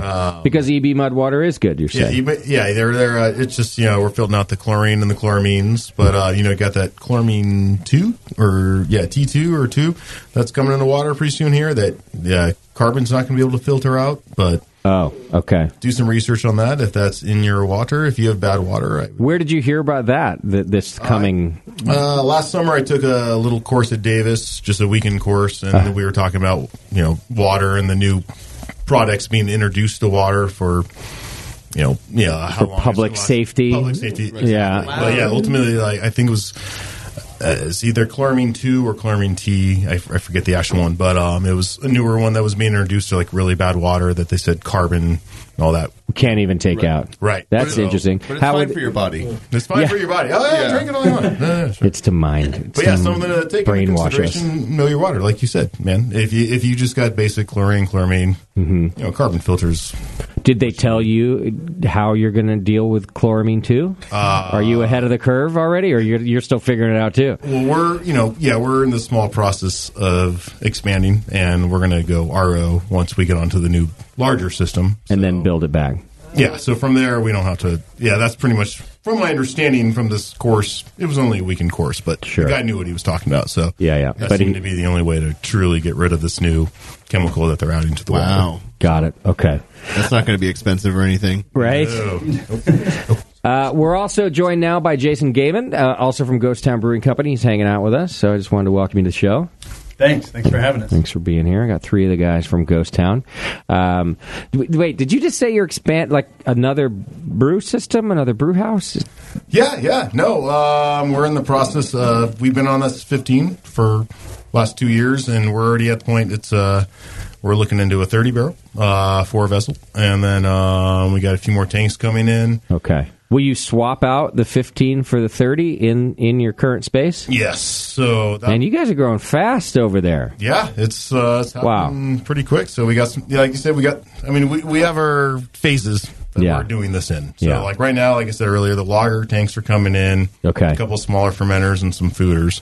Okay. And we're also getting a whole sour program going while we're doing this in our other warehouse. Nice. So.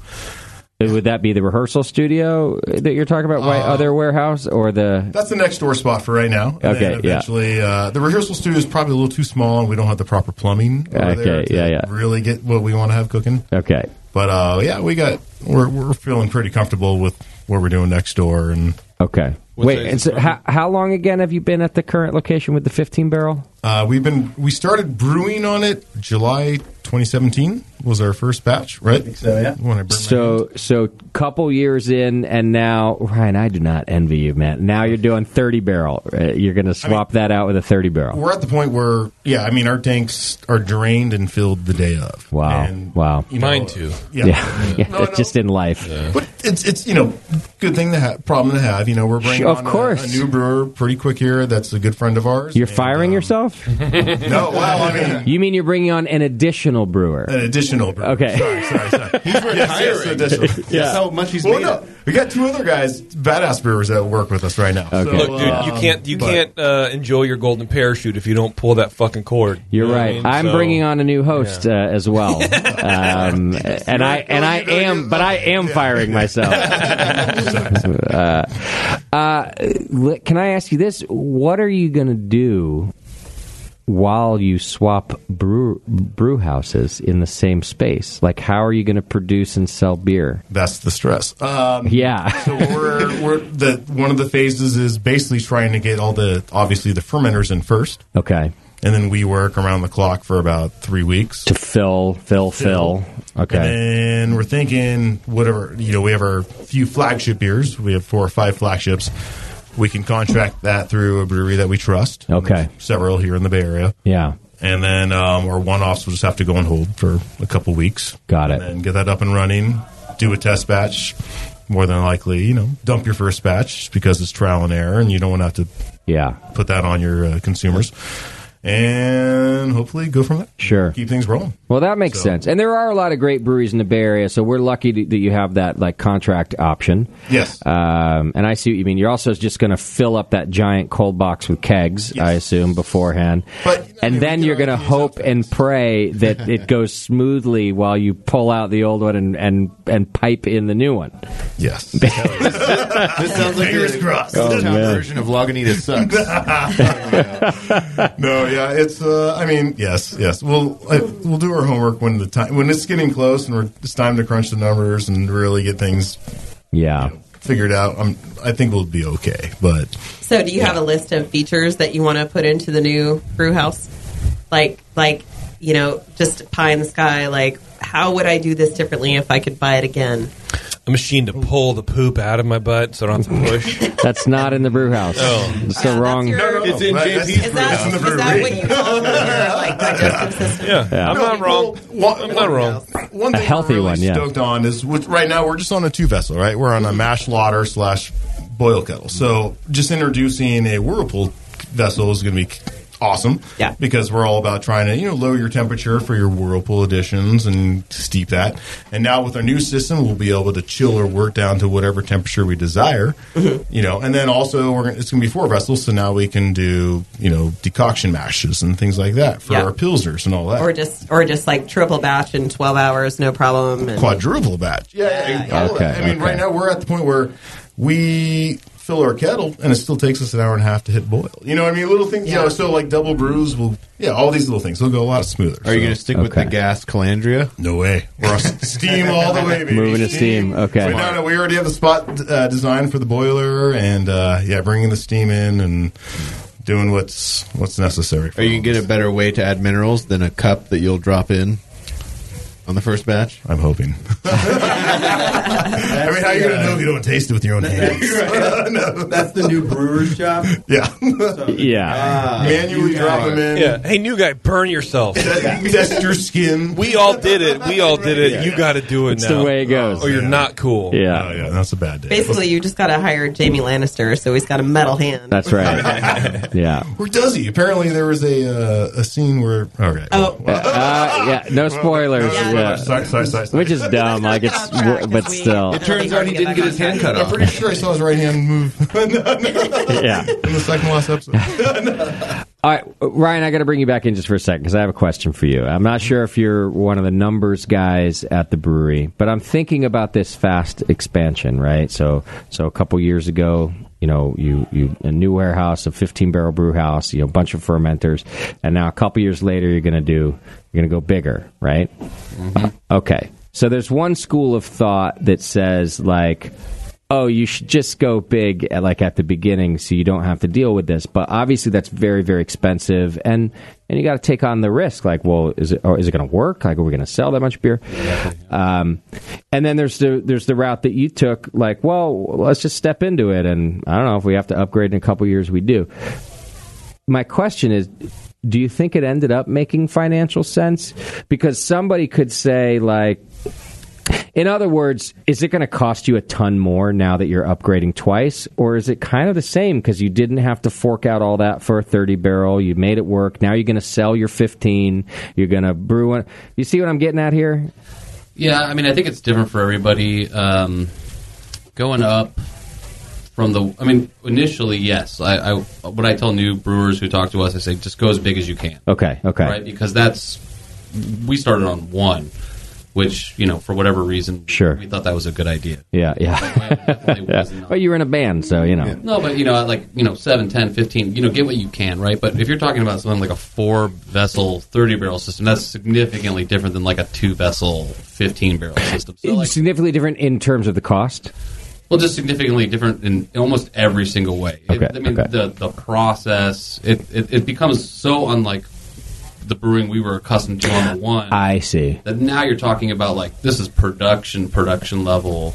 Like we have so much flexibility with that system compared to even what we have now. So it wasn't just volume you were growing into; it was really like expertise. Well, it's efficiency too. It's seeing the pain points just that we have currently with our brew house and being like, okay, what can we do to make this better for our brewers? Like, I don't think the answer is adding 10 people and brewing 24 hours a day. Okay. I think it's, makes more sense to add more vessels, keep my brewers happy, and have them work reasonable hours. You know what I mean? Like, there's a point where it's like, what do we want to do?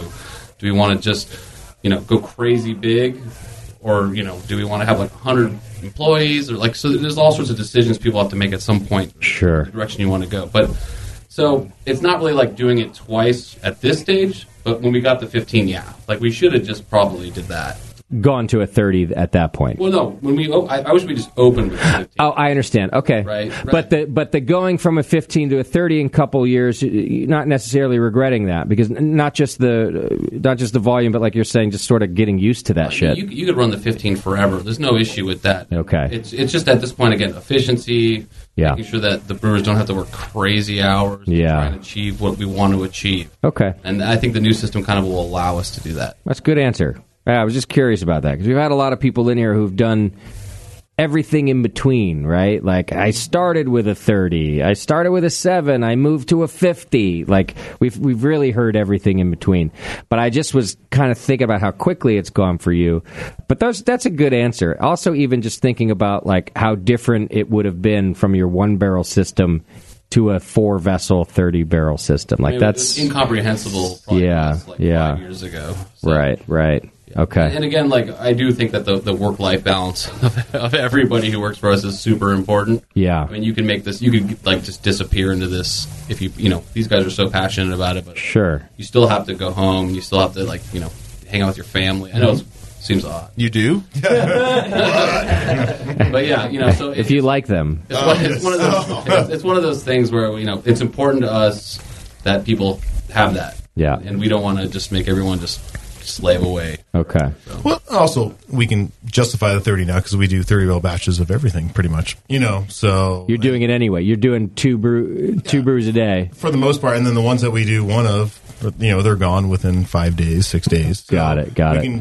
We built up to the point where we know we can justify a 30-barrel batch of every single recipe that we've been doing, if not more. And then we have other beers that we try and crank out more of that. So at least we built into that, knowing that when we do this 30 of this IPA, it's not going to sit around for 8 weeks. It's still going to be gone in 2 weeks out of the tap room and the Okay, so let me, and Ryan, you're going to fucking hate me for this. Let me ask you another question. You're all going to hate me for this. Because I know I can just predict that you have lost sleep over this yourself. Are you going to feel like you should have gone with a 60? The decision to go with 30 as well, right? 4 vessel. We can do 120 in a day. Okay, all right, good point. So you can just brew twice. Okay, all right. This is easy too, right? Our building can only hold so much. Okay, right? okay. I mean, with the system's restrictions for height, for width, plus all of our fermentation, so it is what it is. It is what it is, and you're going to know what that limitation is pretty fast. I mean, we knew, we're not going to ever get anything bigger than a 30 in this building. Got it. Now, if you're talking about a different building, you're like, well, that's where I want to start hating you. But almost, and maybe so, except that move, now that's financially difficult, but almost feels easier than the move you're making, because you keep just functioning where you're at while you build the next one. And that, by the way, would be another giant leap, of course. I think you know that. You'd be then brewing a 100-barrel brew house or something. But you wouldn't be swapping. You'd just be, doing something else. But that obviously is down the road. So 60-barrel fermenters and a 30-barrel brew house is what you must be doing then, so that you can double batch. Yeah, we have 116. We're actually bringing in a few more and a couple 120s. Okay, so you can sort of you could do either one. You can fill some 30s if volume is not going gangbusters, or you can fill some 60s. Yes. Okay. Absolutely. Okay. I was going to ask what size the new fermenters were. Got it. Yeah. Are you going to ever do fill the 120 with the 15-barrel? Do 8 brews? Never. Not on this 15 barrel. No way. Yeah. They were just talking about work-life balance. I still don't understand what that means. Yeah, they're going to call that beer "Fuck You, I Quit." Yeah, the 120s come in after the 30 brew house comes in. Got it. 60s up until that.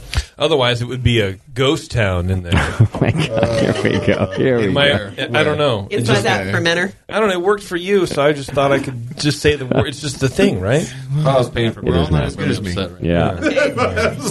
So that's a contest before the end of the show. Someone has to tell the best ghost town joke, yeah. or joke. It should have been our Twitter game, actually. I should start trying to theme them to the guest. Yeah, that's what I was thinking. That'd be pretty good. That'd be the comedy club when JP was starring. That's right. I don't remember your brewery having particularly tall ceilings. Is this 120 barrel fermenter just like fat and wide? No, we have five. We have 5 spots for them. I think we mapped them out where it's right there where the beams aren't really in the way, and our ceilings. I see. Okay, I think they're good 40 feet. I'm not saying it wasn't not low. Are about 25 feet at the peak, and then it kind of slopes on the sides. Okay. So the brew house, because we don't have to have a grist case that's on top of our brew house, because we have a kind of a secondary silo that we use as a grist case that it's like what 5K or something like that. So. We don't have to have a lot of height for our brew house. Okay. We put that on against the wall.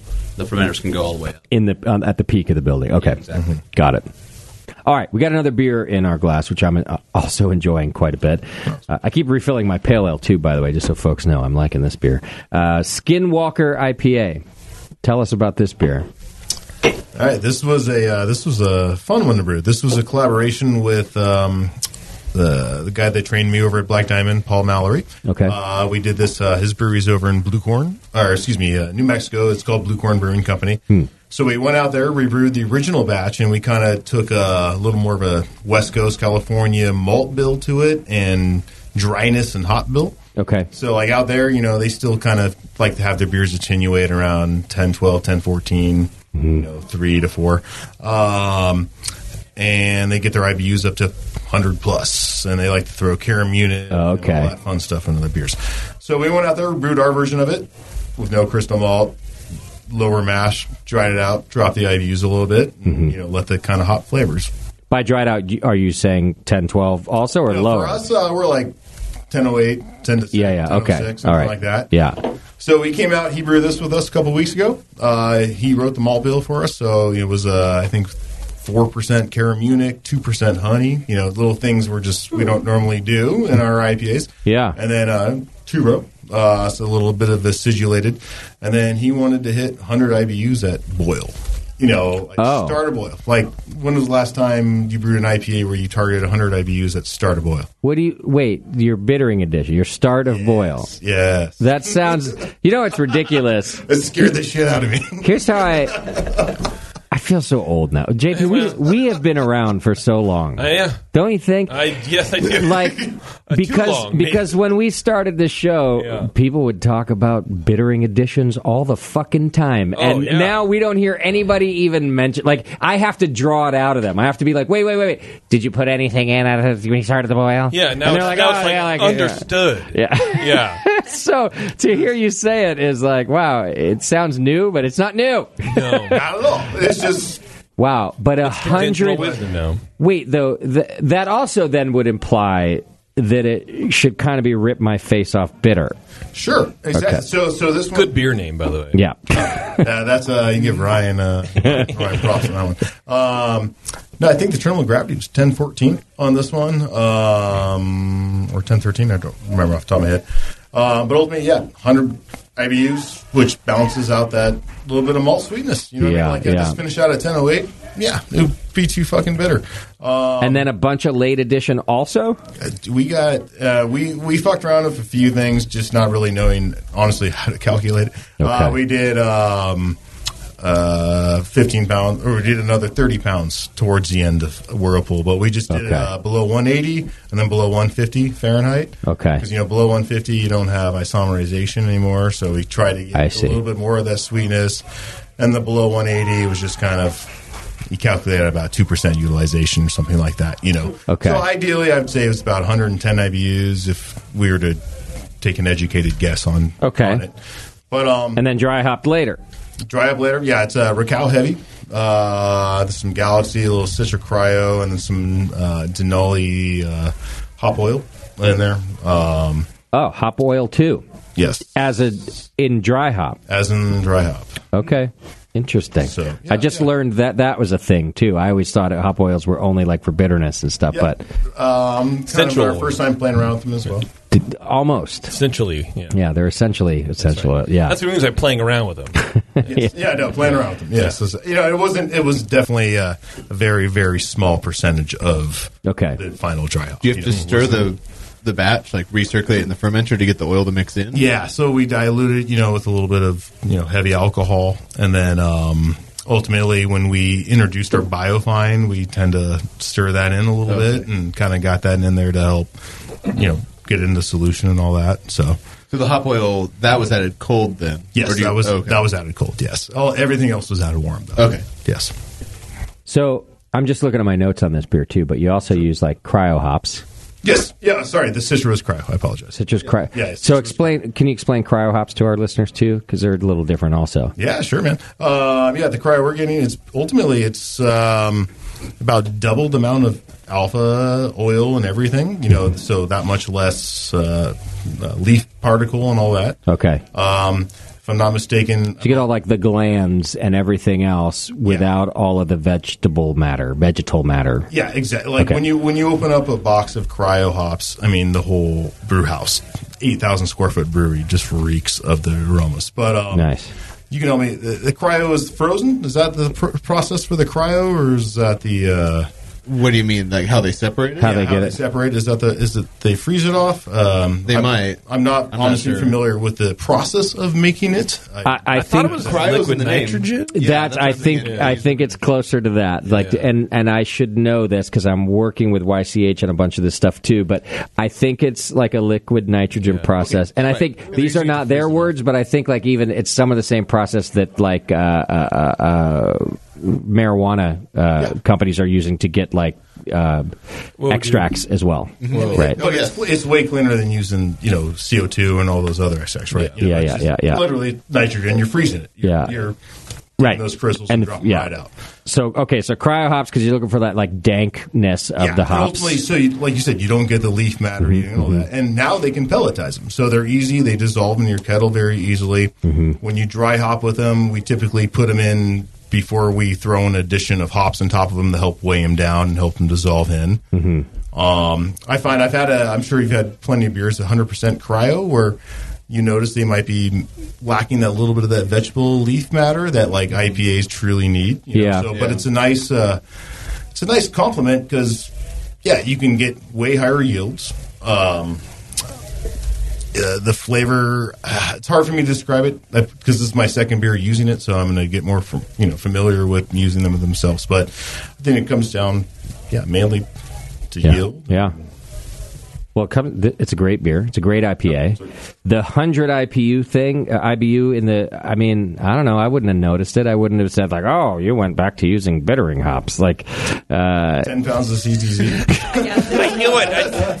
4 stars out of 5. He went back to using bittering hops. I don't normally like this style, but which makes me question everything we've been talking about for so long. Where it's just move everything to late edition because you'll fuck it up if you put it all in the early edition in the bittering. Well, also, in hindsight, I would have taken out half of those fucking whirlpools and just put them in the dry hop. Going back, I think the beer is great. I love it for what it is. So you'd have kept the 100 IBUs as a bittering edition. Style, yes. You would have halved the whirlpool and then just put that in the dry hop. Yep, 100% to get more aroma. Yep, even with the chilling of the whirlpool edition. Yes, then again, this beer was kegged at 11 a.m. this afternoon. Okay. So, I'm a firm believer of keg shock. Right. So we need... Yeah. In 3 days, I might completely change my opinion. Yeah, this beer will be different in a couple of days. You're right. So, and that's my problem. Make it... You taste it every single day, and all you do is obsess over it. Yeah. In my opinion, you just continuously try and find things you don't like about it that make them better, as opposed to always being happy with it, right? Okay. And that's kind of like the mindset. So, it's JP's life. It might be badass, but that's right. I'm always going to just think, this could be better, this could be better, this could be better. So... Yeah. It's my mindset of this shit. I want to try this beer in 3 days, too. I think it will change, and only for the better. Yeah. Filled one keg just for tonight. So. Yeah, wow. yeah. I like it. Oh, good. Oh, wait, I have the keg. I can taste it in 3 days without going to Ghost Town. Yes, you have. Oh, this is great. Yeah, it's not getting released till I next was thinking, week, I was like, I really want to, but am I going to fucking drive to Oakland? I don't know. Okay, I'm going to come here. I'm going to text you too, because I believe in that like kind of bottle shock, keg shock thing too. All the way. I think just a little change happens, and it's already a great beer. Oh, well, right. I think the level of bitterness is awesome. Like it's just, right. Yeah, I mean, you kind of don't get that nearly enough lately. It seems. Yeah. And like it's not session double IPA, which is an IPA. Which, I don't know. Well, and session triple, a session double. Again, with our show at Russian River, like I was kind of Vinny was shifting my vocabulary a little bit, and I don't know. I can just listen to other people and what they say, and I've been saying for a while, like, oh, yeah, I like the flavor and the aroma, and I don't want that, like, strong bitterness, right? And Vinny was, when I listened to him talk, he was like, I actually like a strong bitterness, and Blind Pig has a very firm bitterness and all of the flavor and the aroma. And as he's talking, I realized Blind Pig is one of my favorite beers on earth. So here I am parading around saying, I don't want that firm bitterness. I like parading around. Could you see on the show, Yeah, I know. Well, I'm just making like big steps, like I hate bitterness. It was stamped on his shirt. Right. Whole thing. Well, as brewers have come in over the years, and they're like, oh, just do everything in the late edition, and I'm like, yeah, because I like the flavor and the aroma too. Yeah. I'm hip. I'm with it. Hello, fellow teenagers. I'm very gullible is a word, but it might be one of them. Easily swayed in the court of public opinion. Yeah. But I think what I was really taking away from it is that we all like flavor and aroma. Sure, that's why we drink beer. They don't have to be mutually exclusive. Right. And we've been talking so long about late edition and not having too much firm or acute bitterness. Hella cute. But it turns out I do like some firm bitterness. There we go. Like in this beer with 100 IBUs. Yeah, it's funny because there's so many breweries out in the world, and each one of them has a distinct way that they want their beers to taste. And some like back to the session IPAs, watery, but with a lot of bitterness. That's what they like, and there's some people that like it, and most people I think really really don't. So it is an interesting time to be into beer, whereas you're almost navigating other people's personal like dating profiles, right? You're like on Tinder for beer essentially. We're like, well, I don't know if I want to like really hook with this brewery because their shit's a little too bitter or not enough bitterness or whatever. And you kind of have to find that center ground, I think, with bitterness and flavor and aroma. Because not everybody has those three things in the amounts that you want. And I also feel like in all of these conversations that we've been having over the last several years, really, I felt like the spectrum was really wide in terms of how firm the bitterness is, or how much it's directed toward aroma or flavor. The spectrum of what you like? No, just whether it's firm bitter or not firm bitter, or heavy on the aroma and flavor or not. And now I'm feeling like that spectrum's actually really fucking tiny because,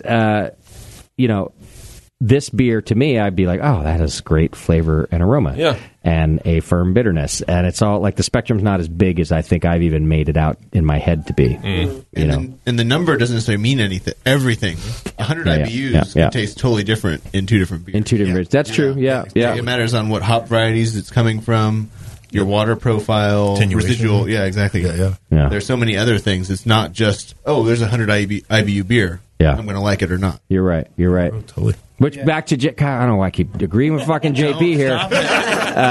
Which is why he doesn't want to see like hop sugars on the menu, so that we don't like go down that path of like, well, IBUs means one thing. It means how bitter it is. Like and I'm not advocating for the removal of ABV. I'm not at all. I know. Yeah, no. Yeah. But what I'm about to say, I'm kind of couching like for me, and I think I've talked about it on the show maybe a couple of times, but mostly in private, where I like 4.5 to 5.5 maybe, right, for my alcohol. Yeah. And that's what I shop by. I honestly shop by ABV now because styles don't fucking mean anything. Although I feel like that's coming back a little bit more. But what's the difference between a 5.5 and a 5.8? Nothing. Yeah. It's really nothing, right? I mean, besides like the actual number. But whether or not you buy it. Right, well, that's true. But that's what I mean. Like, I just have this habit of putting myself in this fucking box of, like, I can't get out of because I don't want too much alcohol. Is 0.3% of alcohol too much alcohol? No, Right. it's not really going to, and it's preventing me from enjoying another beer. Right, this thing. So I have to limit myself because I don't know, I hate myself too much. But I feel like if we do, and it was, obviously a joke, we're not going to put hop sugars out there, but if something like that was there, I think people are going to think that they know more than they really do right, about it, yeah. and then they're going to go, well, I mean, that's, come on. No, These this guys is don't what know I'm they're talking agreeing. about. Yeah, I agree. Yeah. Or like I've brought up on this show and I think the Hop Show, like will we end up with a number for perceived bitterness? And listening to you talk now, I'm like, that's a fucking horrible idea, because then it'll be like no longer my menu out there will say IBUs, PIBUs, and everyone will go, I'd like your highest PIBU. Yeah. Well, then we're like meta. Yeah. Who perceived it? Right. Yeah. Then it's the very much the meta where it's like, well, to whose percent? If it's perceived and you put a tangible number on it, then it's not perceived anymore. Yeah. then everyone just has an aneurysm. I prefer the Crosley perspective. The fucking wavelengths and shit. Yeah. I grade on the Billups bell curve. Of, oh my god, that's a good one. Yeah, Teresa, can we do a collaboration beer called Peeboo? Peeboo. Okay, I'm putting it on the calendar. Peeboo, Bryce. Peeboo. It's all about perceived bitterness. We're not going to tell anybody what it means, but we're going to know it's Peeboo. It's a cool name too. They'll just be like, "Oh, Peeboo, it's cute beer." I can build anything around a cool name. I love it. If you like R&B from the '90s, Peeboo. Yeah. Peeboo Pale. Peeboo Bryson. Oh, Peeboo. All right, we've got one more beer in our glass that I want to make sure that we taste before we got to let these guys go. What is this next beer we have here, Justin? It's we call it the Unholy Stout. It's our Imperial Stout, 11%. This is our bear version, however you want to call it. This is the majority of this went in the barrels. We left 20% aside just for taps and everything. But, okay. Yeah, we did a blend of Templeton rye barrels and some Buffalo Trace and one other. I forget the third barrel. But so 20% went into stainless, and then we're tasting the barrel. We're tasting the stainless. This is the stainless. No, okay. This was literally we just caked this off 2 weeks ago. Let it rest in the cake got it. Yeah. First Imperial Stout we brewed. Golden Promise as your base malt, and then a blend of light caramel to dark caramel malts. And then some roasted barley and some carafa dehusked barley. Okay, yeah. Basically, blend of 6 malts, and that's about it. And it's one of those. It was a fun one to brew.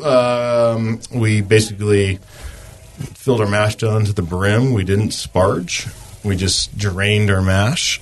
Oh, and just once or like batch? We did it twice. Okay, it's like a batch sparge. Excuse me, once, and then we had to throw in a little bit of some Mutton's DME, so some English DME in there. Okay. Just to help hit our gravity, but our target gravity is about 1125. Wow. So nice and big. Wow, yeah. Terminal came in and around 11. It was actually to the brim of your mash tun, I'm guessing, like right there. Yes. Wow. No, I mean, our mash holds about 1,500 pounds, and we put about 1,650 in there. Okay. Wow. And then with the little amount of water as we can get, and then filled our kettle to that, hit that, and then we got our DME in there with a touch of dextrose. Okay. Kind of took a pre-boil gravity, calculated our IBUs out from there, and then we did a double batch of that, and we were able to hit 11% with our about 85% attenuation, and then the remaining went in the barrels. We're going to let that rest for at least a year, if not 2. Okay. And then English yeast? 001. Cal. Yeah, Cal. Yeah. So. Wow. But it's fucking good beer. Oh, thanks, man. I really like this beer. That Golden Promise is a base. I don't know. I mean, it's silly, but yeah, it's like little things like that. It's like not. I don't know. Some little touches to it. But, no, we're all really stoked on it, and the barrel versions just smell so fucking. Oh, I bet. Yeah. We're really stoked. And it's all different barrels, you were saying. So you're gonna blend. A blend of 3 different barrels. Okay. So. That's going to be nice. Yeah. So, we're going to let that kind of just age itself. If it's ready in a year, it's ready. Yeah. If not, we're going to give it a little more time. And then... Will you save any of it out of the stainless, and so that you could compare what the barrel did aging to? We'll probably not. We'll probably just rebrew the batch. Okay. Closer to it. Got it. And then if we need to do a little blending or anything like that, we can do it then. I see. Get some more cooking with it. But by then we'll be on the larger system, and I think we can achieve a higher gravity naturally without having to add. Okay. Other things to it. Okay. 1125 wasn't high enough. No, Beardy. Sorry. Shut up. Yeah. Come on. What was I thinking? I would just be curious how this one aged too, like next to the one in the barrel. Well, I mean, like not to blend. Like I hear what you're saying, to blend back if you need to. Yes. Obviously, great idea, just in case. You never know what's going to happen in those barrels. Right. So that's some smart brewing on your part. But I'd be curious just even how this one ages. I don't know, in a keg, I don't know what. I'm sure this is Jason's the guy that asked. We'll probably send a couple half barrels off to the cellar. Yeah. I'm not asking, Jason. I'm virtually telling you. No, wrong Jason. Yeah. Oh, shit. Yeah. It's all right. Never mind. You don't belong to me. Just keep coming into the tap room, and I'll tell you if we're releasing the aged version. Okay, good. Yeah. Just every week. Yeah. I like that. We're not ready quite yet. Yeah. Just keep doing that. So. This one's on tap here at the Hop Grenade too, right? Yes. I really. Right now, man. This is a good beer. I think you should come try this. No, it's our first big imperial stuff. We've done a couple American barley ones. We're really going to start getting the barrel program going real quick here. Now that we have the new location for it. But okay. This is our first beer of this ABV with this kind of residual sweetness to it, and yeah. No, we're pretty happy with it, and excited to see how it turns out. Yeah, I guess the thing I'm liking about the residual sweetness, which I normally don't like, is just a pretty strong amount of roast, too, that is making that residual sweetness palatable to me. It's not acrid, it's not chalky, it's definitely sweet, but normally if it was just sweet, I'd be like, okay, well, that's good, let's move on. But I think it's got a good amount of roast to it that is making it, makes me like it more. It's balancing to where it's almost just feels more silky. Thick. It's not one way or the other. Yeah, like you were saying. Yeah. It's not cloying. Yeah. There's and something that I've had happen with my stouts on occasion, and I've gotten better with. So I'm actually super impressed. You guys hit it out of the park on this first one. But it's like if it's got too much bitterness, it has to age out for a while before it's really nice. Oh, and this is like already nice. So it's pretty cool. It is really nice. I agree with you. I would like to see this in like 2 months. Yeah. Just a little bit. For me, there's like the alcohol is there, but all that softness, there's like that kind of like marshmallow softness. There's the roasty part that's in it too. But right now it's like it's 60% just gelling really nicely. Yeah. I would love just those a couple flavors. months. Just a little bit, just for me. I mean, I don't know. But. Well, and with that, I think Teresa brings up a good point. So 2 months might be like a sweet spot. But a year, maybe too much of the bitterness drops out. And now I start complaining that it's too sweet at the end. So be careful. Don't let you. That's what you're. Watch out. Watch the fuck out. Well, don't worry. I'll only complain to you. Summarize a little extract. Yeah. Dose him. But that's the thing. Like the things that drop out of beer, it's not very linear. Like whether it's hops that drops out or the sweetness starts to turn more into something else, sherry or whatever. Right. I mean, you can plan for some of that shit, but but you're right. For the most part, it's like with a beer like this, if you go too long, you could lose some of those subtleties that make it really good. I mean, it's great. Yeah, I like this beer. Yeah, you got to mind your pee boo. That's right. Mind your peas and booze. That's right. Can you guys taste the maple donuts and bear claws that we threw into it? Did you really? No. Because I was like, this is a stout. there is a little pastry to it. There is a little caramel to it. There is a little.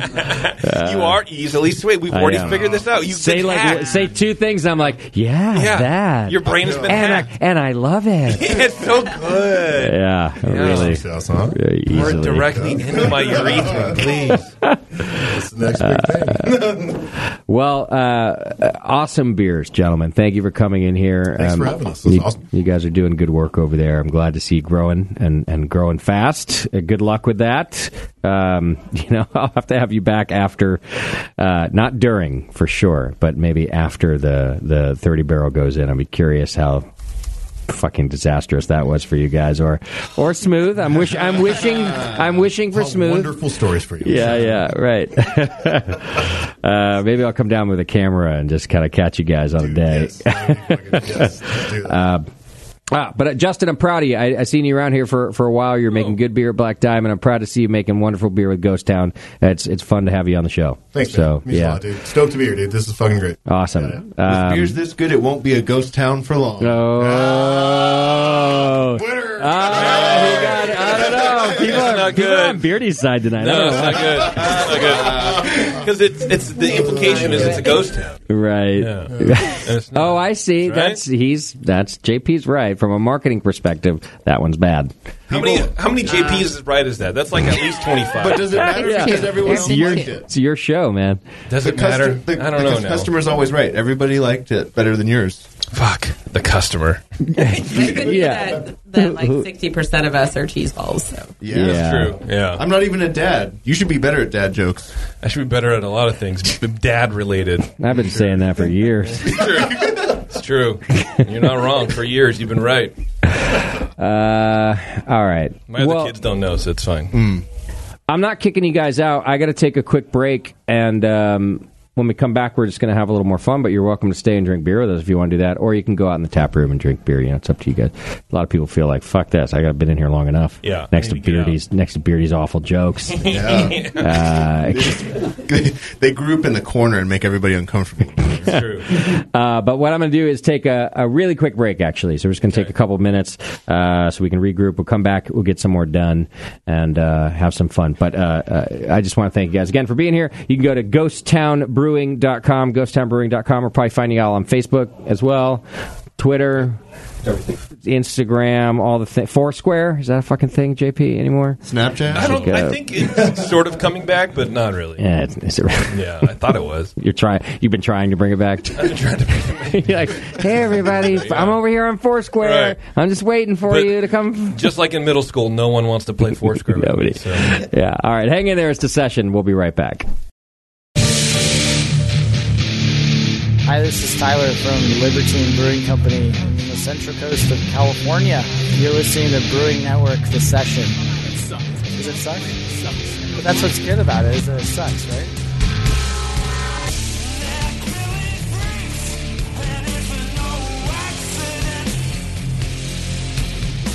All right, thanks so much for hanging out with us. You're welcome. I also want to thank my friend Sully from the 21st Amendment for being a sponsor for so long. He's going to come do some co-hosting with us, too, I think. Cool. But they brought back toaster pastry. Did you know that? I did, and I'm disappointed that I went to the store that and couldn't find it. Oh, no. Yeah. Keeping up with demand. That's a 7.6% ABV, 74 IBU beer. And it's one of the beers that I break my, 5.5 rule for, because it tastes very good. Yeah, it's their India Red Ale. And I don't know, it's a good beer. I like that. And I felt like they changed it just a little bit this time for the better with a firm bitterness as a matter of fact. There you go. You're embracing your firm bitterness stance now. Hardlining it on firm bitterness. Yeah. It's the first beer that they brewed out of their San Leandro brewery back in 2015. And I don't know if you know, but that was like the plants, like the old Kellogg's. Mm-hmm. Yeah. So they were like, oh, well, what if, Kellogg's made all those old breakfast foods like Eggos and Pop-Tarts, Frosted Flakes, Pop-Tarts. Yeah. So they were like, oh, let's check this out. So they made toaster pastry, which is a bit of a homage to their predecessors. So it's available in stores now. It's a limited release. So if you see it, as JP now knows, grab it. And then get ready for their next one, which is Hop Crisis in June. Nice. Nice. Man, I went to the grocery store, like I said, and I was really there. I wasn't lying. And I saw they had a 6-pack of El Sully. Oh, yeah. Fantastic beer. I love that beer. So, easy, no choice, easy choice, no brainer. Like, I agree. Just pick it, put it. So I go and I'm putting it in the fridge, and I tear the paper like 6-pack.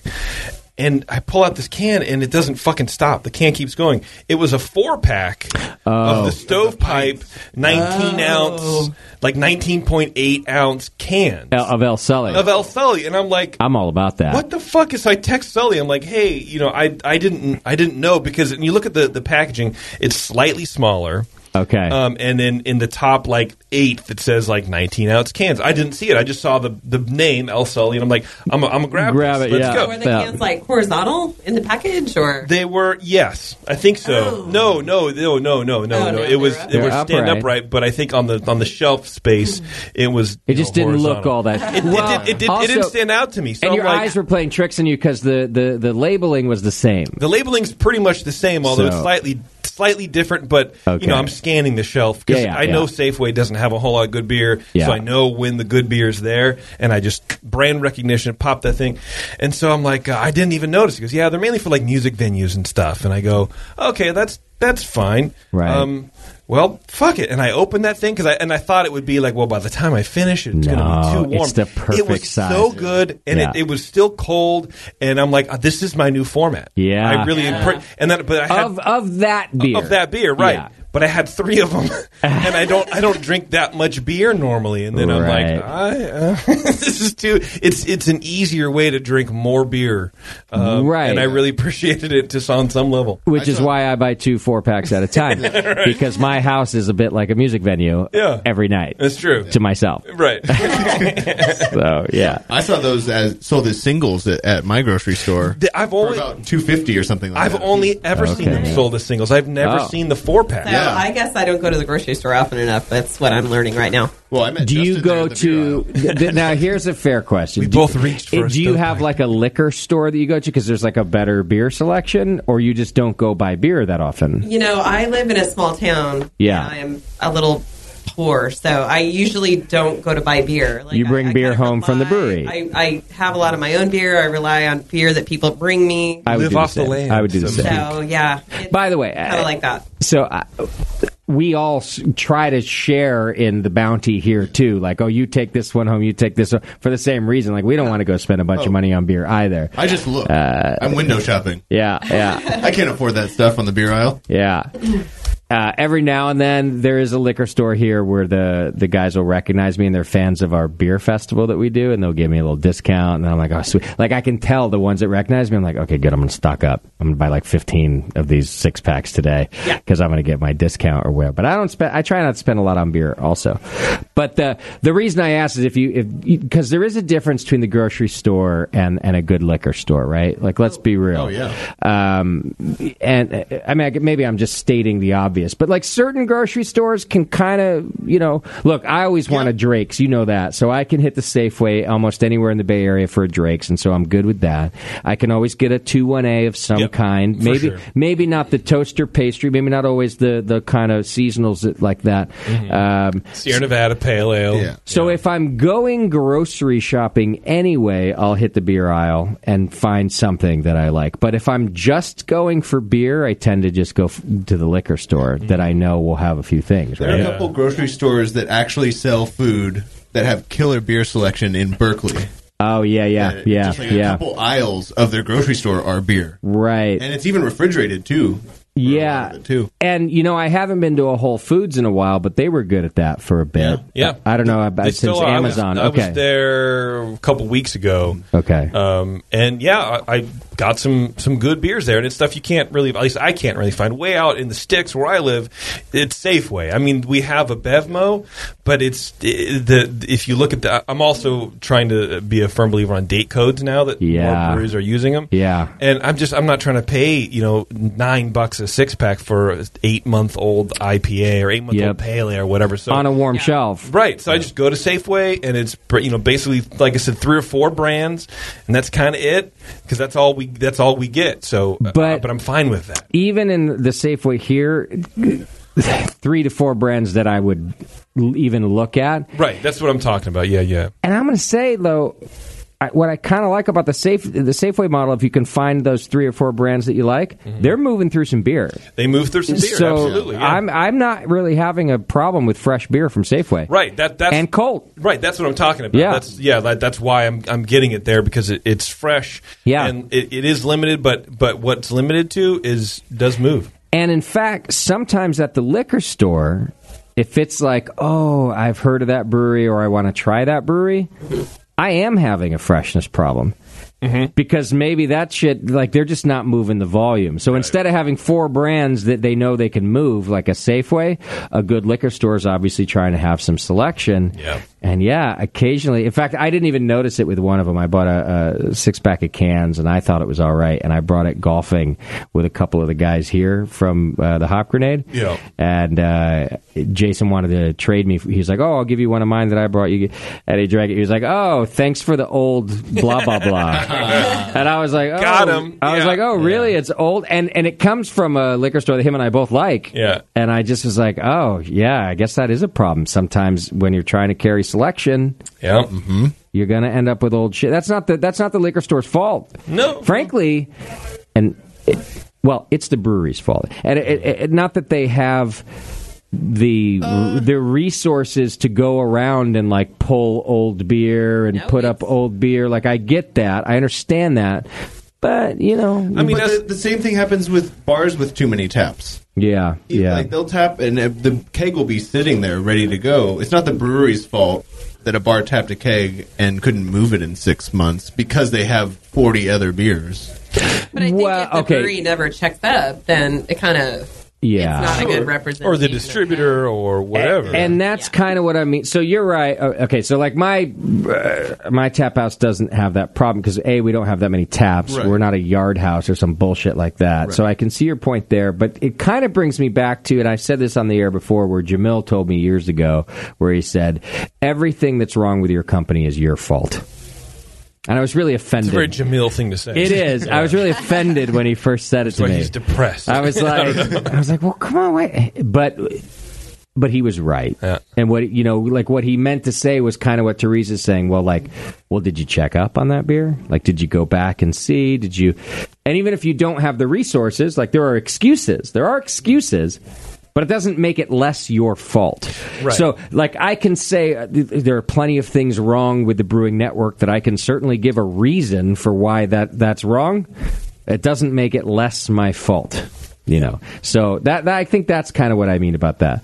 Yeah, but like, okay, they don't have the resources. I know, and I said that. And even if it's an account that's not moving the beer fast enough, many brewers aren't going to waste their few salespeople's time going back and checking on the slow-moving accounts. You're right. It's still their fault. Just turn and burn. You're absolutely. Those are the reasons, and it's still the brewery's fault for not having enough money to be able to imply. But if you sold, don't pass the buck. Somebody,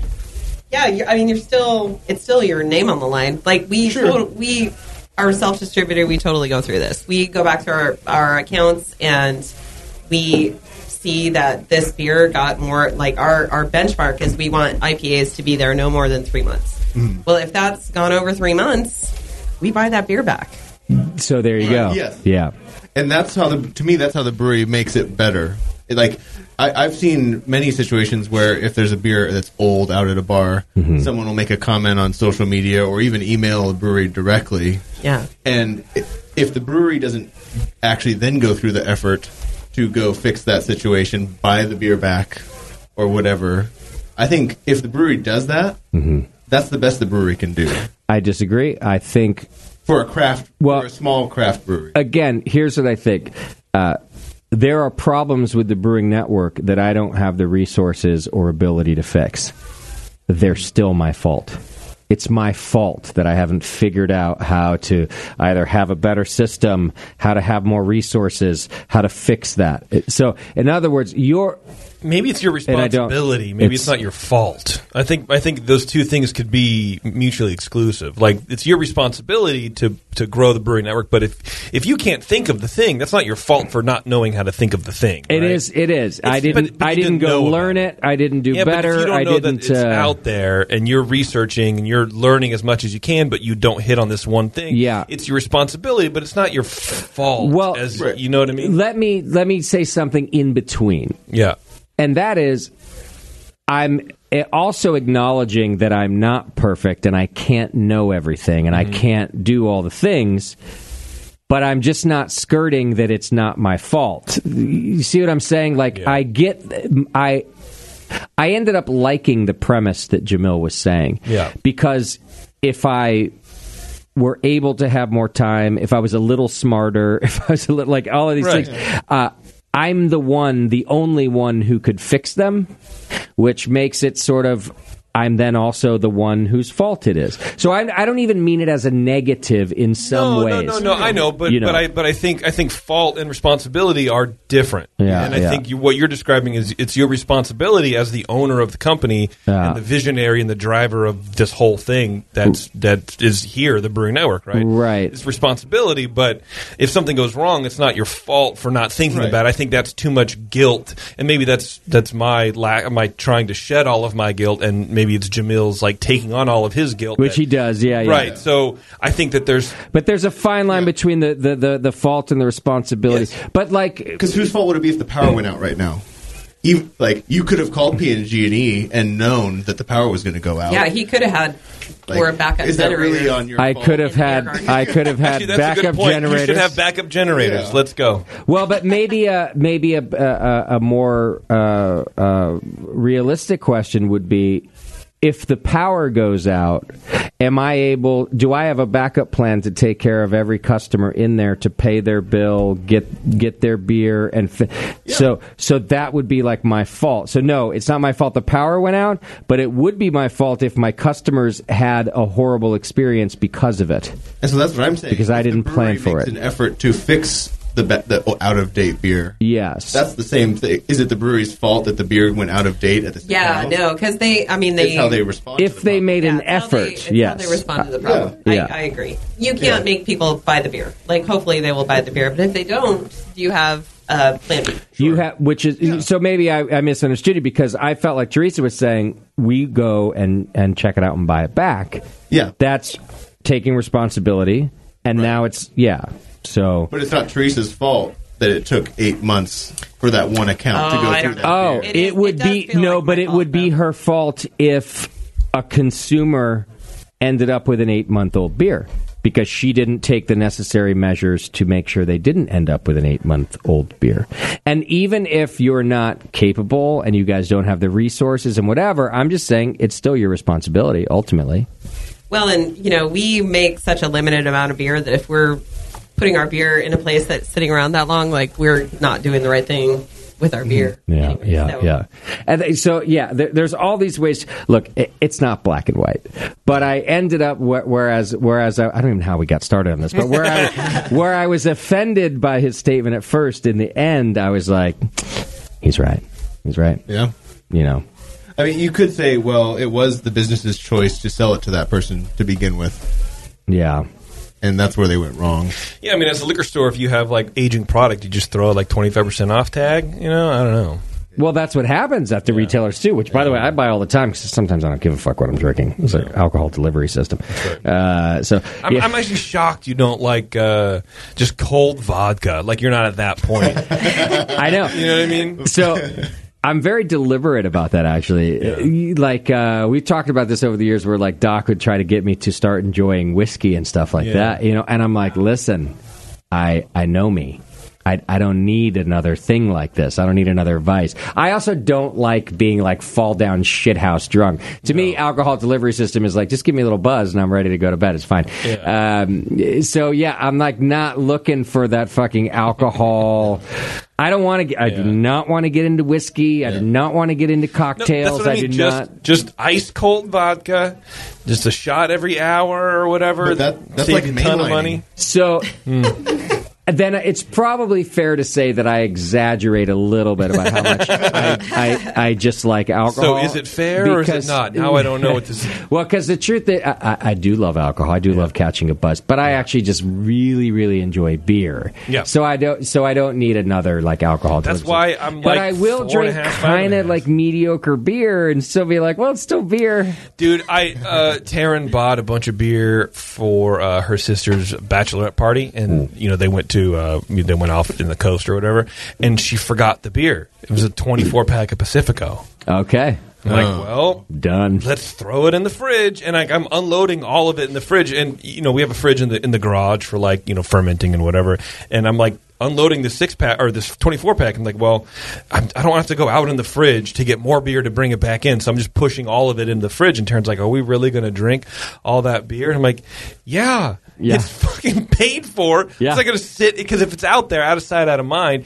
Pacifico's then not you're that throw great. It away. Right. Yeah, So yeah.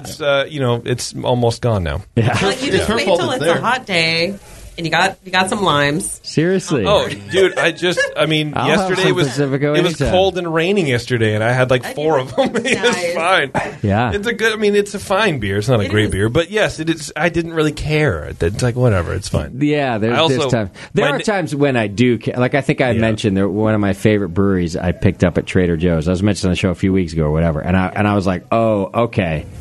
That one I had to throw out. I threw away the whole 6-pack. Like, it just was not. I want to do that with that new Newcastle. I had that. Did I tell you about that? No. New Newcastle? But I had it. I ran into Beardy at the Safeway the other day. Yeah, I did it right the first time. And he was looking for that because he said you had tried it. I should have brought it. Did you? So when you say new, I think, what do we mention? That it's made now by Lagunitas. It's made by Lagunitas, and it's a new recipe.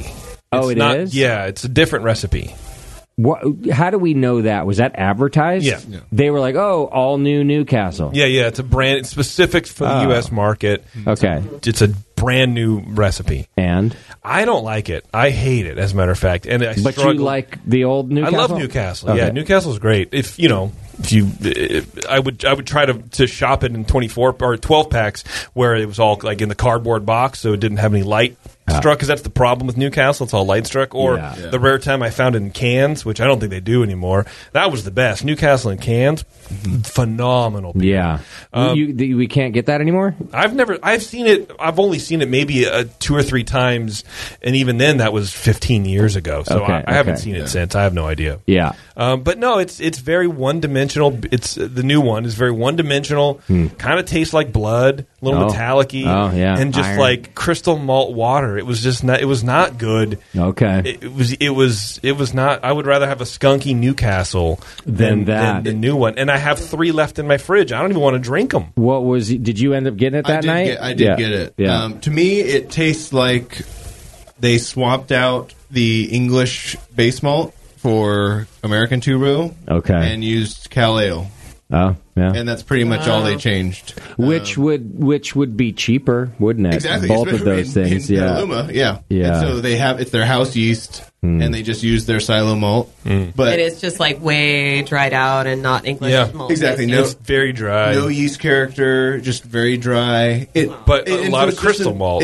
It's just an American brown ale now. It's not even. I don't know, man. I think it's less than that. There's not. American brown ales had some character malts to them, but it tastes just like crystal malt and blood, and it was not. I don't know, man. It was very, like I said, for me, one dimensional, and that dimension was crystal malt with a hint of blood. I didn't get the metallic blood character. It just tasted like a low ABV brown ale. I see. It's boring. Okay. I wonder if we have to get. I wonder if Jeremy will talk to us about it. Yeah. Up there. I didn't realize it was a new recipe. Yeah. I thought they were trying to actually. That's what I thought too, because I was kind of like, "What's the point? Like, why not brew a favorite fresh and close to home?" Well, right, and I wonder if maybe they couldn't. Maybe they couldn't hit it, so like, well, we'll just do something else entirely. But I went back to the same Safeway that I bought my beer at. It was a week later because, look, when you have a kid, you're going to the fucking store all the time. Oh, dear. They had a full shelf of the new Newcastle, right, the Heineken Newcastle, and next to it was the old place for the Newcastle, like the actual English version. It was all gone. The old version. Yeah, the old version's all gone, and the new version is still there. So, and in my mind, I'm correlating the two, right? And going, well, people must really love the old one and they hate the new one, but or they stocked differently, right? But that's maybe you're right, because it's not like craft beer drinkers are really going to grab the old Newcastle. Yeah, I feel like it's the old. Maybe they're old or not. They're old. Let's be honest. But it's the old guys who it's me. I'm the one going for it. Like, oh, I want my old Newcastle. Just grab it. They look up and they're like, wait, new Nick. And I'll just take the old Newcastle. But I will, and I wonder how much of it is actually maybe even marketing for Newcastle. Maybe that's too conspiracy theory. But it made me want to go back to purchase the old version of Newcastle. Yeah, and I hadn't thought about that beer in years. Right. And now I really want to drink. And I was actually a little disappointed that I couldn't, pay $16 for a six-pack of beer. You know what I should have done, being the asshole I am, especially since I did it to you, after seeing it at the Safeway, I should have bought both and made this fucker a blind taste test them. Oh, man, there'd be no way. And pick your favorite. Hell, man. Our Safeway didn't have both. It just had 6 in a 12-pack. Okay. Containers. I looked. I should bring my. I still have a bottle. I will bring my bottle, and I should have brought it a couple times since I've seen the new one. Because it's so funny the name. I still have some. The Nuki, the new Newcastle. Oh, you haven't finished it either. Yeah, I'm drinking Pacifico, and I have this stuff. In the I would rather drink the Newcastle than Pacifico. Yeah. Well, really? I'm go back the new Newcastle. Yes, I think you should. The new Newcastle than Pacifico. Old Castle. Now it's making me nostalgic for Newcastle. Newcastle's good. We had a Northern English brown ale, but it had such a lame name. I'll have to rename it. What was it called? It was called Tiddlywink. That's lame. I'm sorry, Teresa. Why no dudes, whatever. Yeah. Oh, I'll have a. Excuse me, could I have the Tiddlywink? Yeah. I'd like a Tiddlywink. Yeah. Say it under the breath, like. Yeah. Number 4.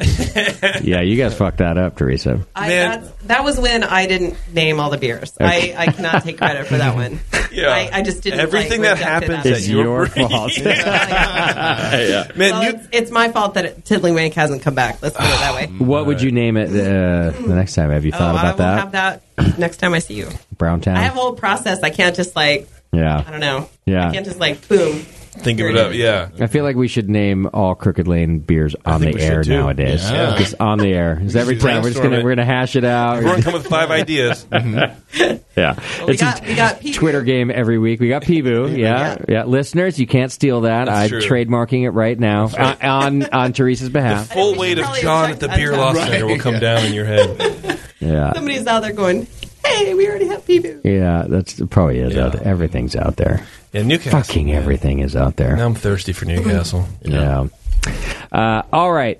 Well, what was our Twitter game today, JP? If you could, I don't know, what was it again? If you could give a strong, caring hug to anyone in history, who would it be and why? All right. Before we get to the listener answers, let's go around the room. Oh God, I don't know. And figure out who. And just I'll waffle for a minute so you all can think. Bevo, you're included here too. In all of history, yeah, sure, man. Why not? I can already predict Bevo's. I know who Bevo's is. Right. Travis Tritt, Brad Paisley, but specifically his dick. I want to hug his wiener, just to get with both arms. With all 5 fingers. Now, obviously, the Twitter game's already out there, so it's just more for our sake.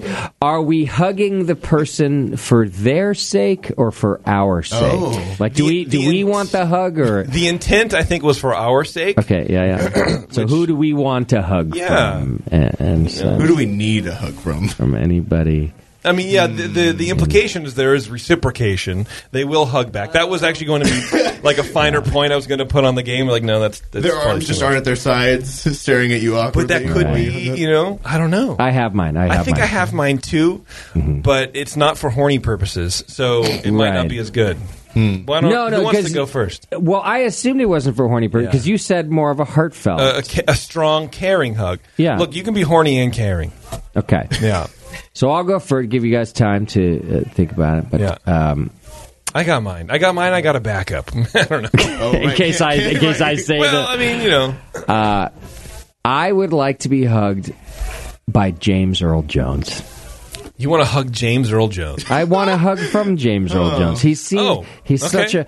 I also feel like during the hug, he would say something nice in the deep voice. What would he say to you? Like, you are a valued person. I am your father. Yeah, Justin, I am not your father, but if I could be, I would. I don't know. It just sounds. He seems like a very comforting fellow and soft. He's like a cushiony man. Yeah, I just like picture him when he gets all happy in Field of Dreams. Like once he he buys into the thing, he's got that I would like a hug from James Earl Jones. Not a bad choice. That's my pick. All right, JP, what's yours? Well, now I have 3. Oh well, you got to pick a number 1. I think a number 1 would be Steve Martin.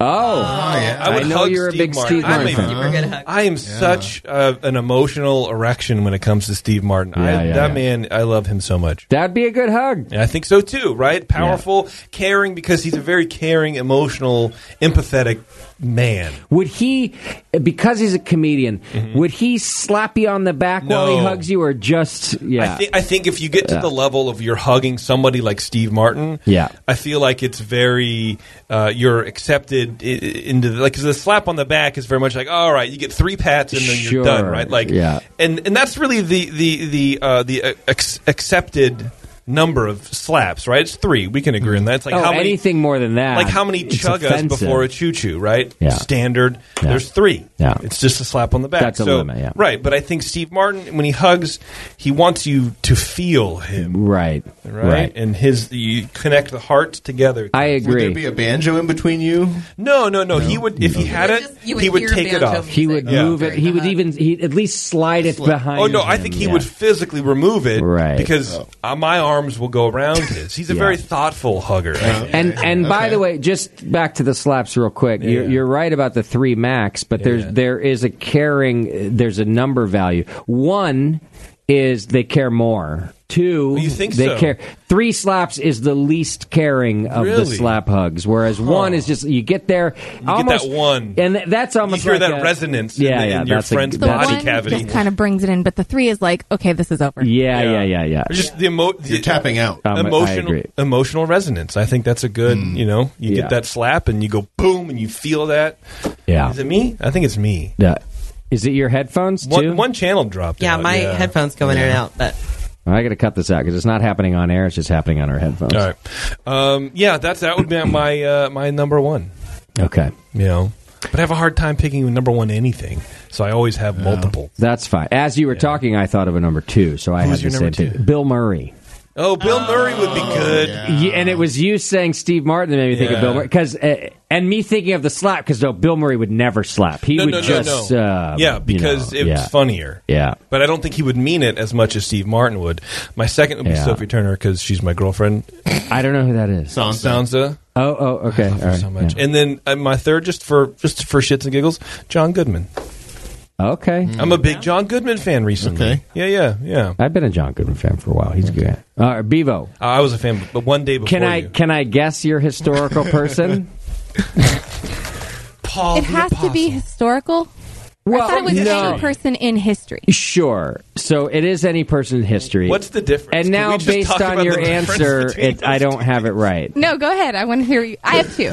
Jesus. I knew you were going to guess Jesus. Tell me I'm wrong. I'd love to get a hug from Jesus, for sure. See? But that wasn't number 1 because I just didn't think that's where we were going with this. Okay. White Jesus or real Jesus? Real Jesus. Oh, okay. What you got? I only have 2. One of them is my mom because I'm emo, and then number 2 is wait. Your number 1's your mom. Totally my mom. I forgot about my mom now too. Too soon. Actually, I want to get a hug from Justin's mom. Bunch of dead moms. Yeah. But my number 2 is totally The Rock.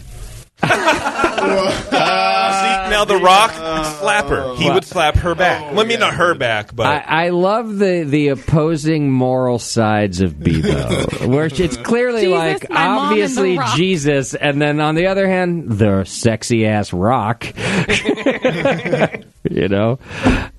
right, good ones, Teresa. Okay, well, since I'm a big fan of the jerk, I think I am going to choose Bernadette Peters because he got me on Steve Martin, and my brain immediately went to Bernadette Peters, and she's like this little pint-sized lady with a voluminous bosom. I could just pick her up and carry her around. Yeah. Okay, I understand. For I sure. understand this one. Yeah. All right. Did you have a second, just for fun? I don't. You had a number one. I'm just sticking. I like it. Bernadette. Yeah. All right. I like it. I was thinking before the whole it got on dead comedians. You had a different, I had another dead comedian. I feel like John Candy would give a good hug. Oh, yep. Who doesn't want a hug from Uncle Buck? I feel like know. I feel like he would have something smart and funny to say in your ear too. I feel like that's like getting a hug from Chris Farley, where I feel like those people couldn't help make a joke out of it. Right. Yeah, they'd be grabbing your butt. Yeah, you wouldn't get a caring hug. Yeah. I've heard some unless they were coming anecdotal down stories that John Candy did have a soft side. I see. His fat. Oh, for sure. But, I mean, so did Chris Farley. But I feel like hugging, I don't know. But look. I thought we were... It's your hug. Who are we to... Yeah, this is a safe space. Warren can play out his... mean it. Yeah, you're right. It's not like it's your meeting hug. a fan. It's caring. Well, you're giving him a caring hug. Who was it before we started talking about comedians? It sounds like you had another one before that. Oh, Dolly Parton. That's a good For one. the same reason Maybe that's my number 2. Fuck Bill Murray. Wow. This is a good premise for a new sitcom. Like, we have comedians riding cars, comedians having cigarettes and coffee. Now we have comedians giving hugs. Hugs. Comedians hugging people. That'd be good. Yeah. Easy to produce. Yeah. I think I can even handle this. It's true. All right. Well, what did the Twitter sphere say? We had, oddly enough, maybe it's not oddly enough, we had someone say Jesus in a non-ironic fashion. Yeah. But I didn't put that on a list because I feel like that was too on point. Patty's House Ale and Loggers says, I would hug Michael Jackson because, well, not that one. So I imagine he means... So the writer? Yeah. I don't know, man. No. Yeah, or which one. But who knows? I want to go down this road, but we should. Nope. WM Daily says Napoleon Bonaparte. The guy seems like he could have used a hug. Okay. So that's the opposite. Like, who's getting the hug? He gives low hugs all the time. That's true. Matt, someone, I don't know his name. He says, if give Doc one after, misspell. Now I feel like I'm reading feedback. I'd give Doc one after he fell off the BN stripper pole, picking the little guy up and taking that weight off his busted ankle. Yeah, he needed it, that's for sure. Yeah. Tyler says Louis Pasteur. Without him, we wouldn't know what we do about yeast and brewing. The exhumation might be a little weird, but it's only awkward if you let it be awkward. So a thank you hug. Yeah, but like current Louis Pasteur, not because he said the exhumation might be a little weird. Like, yeah, he kind of went there. So a necrophiliac thank you hug. Yeah, the dusty bones. We'll just let him know that he can resurrect him in this story. Yeah, that's true. Yeah, unless he doesn't want to. Plus, I mean, I don't. Go on. Let's carry on. Bracken said, "Whoever created this game, it's an obvious cry for help." Yeah. So I don't know who that is. Oh my God, that's a good answer. Mr. Cliked, whatever, says Justin's shrink. Yeah, he needs it. So there you go. And then finally... They all do, by the way. Brandon Doss says Bevo, after she had to sit through Waka Waka Waka being played live on air, followed by its meticulous analysis. Mm-hmm. Okay. I feel like Bev could have used a hug then. That's probably the last thing she wanted. I literally did not want to be touched. Right. I do want to go back and listen to that analysis, though, because I vaguely remember that we dove into that. Oh, yeah. And line by line. I'm sure it was awesome. It was so terrible. Like, there aren't a lot of exact moments from the show that I remember. Like, I will never forget. Are you making yourself a note? Yeah. I'm sure it was very thoughtful analysis, and soon Fox Sports will be all over us to break stuff down. Or maybe guest judges on The Voice, something, because that was pretty, Right. Yeah. I'm sure we did really good. Waka waka waka on a bad behind. Just so new listeners can know. And it suits me just fine.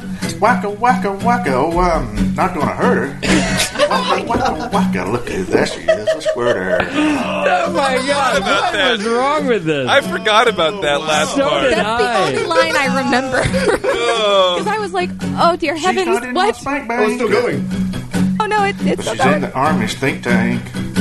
Oh, my God. How many out there whack it? To that sweet Bebo racket. It's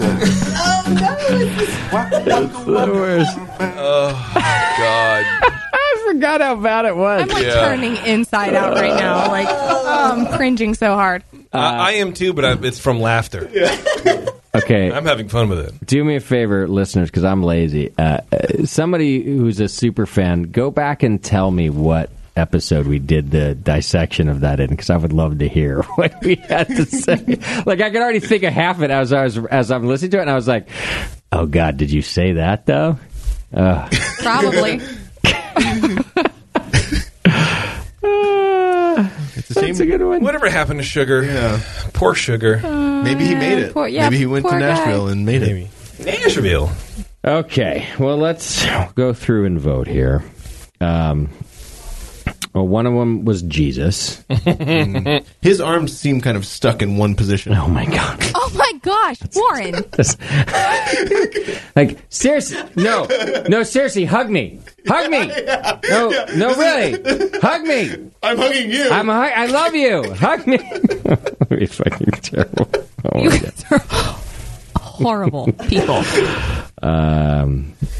All right, Michael Jackson was one. I'm going to take that one out. Yeah.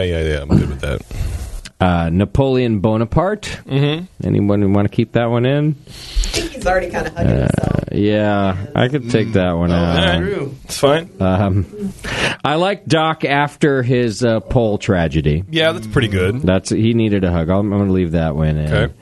Okay. Dead Louis Pasteur. Yeah, current Louis. I'll take that out. All right. Unless anyone has a strong feeling. All right. The current makes it better. Whoever I think so, too. whoever invented this game slash cry for help slash JP. Okay. We're going to leave that in. I really thought you guys would go, that's cool, let's take it off. No, that one's good. That one's the winner. I mean, I don't even know why we're talking about it. It's really good. I have to pee, so do it before I pee so I can wet myself. What? Jay's shrink, which actually should be plural.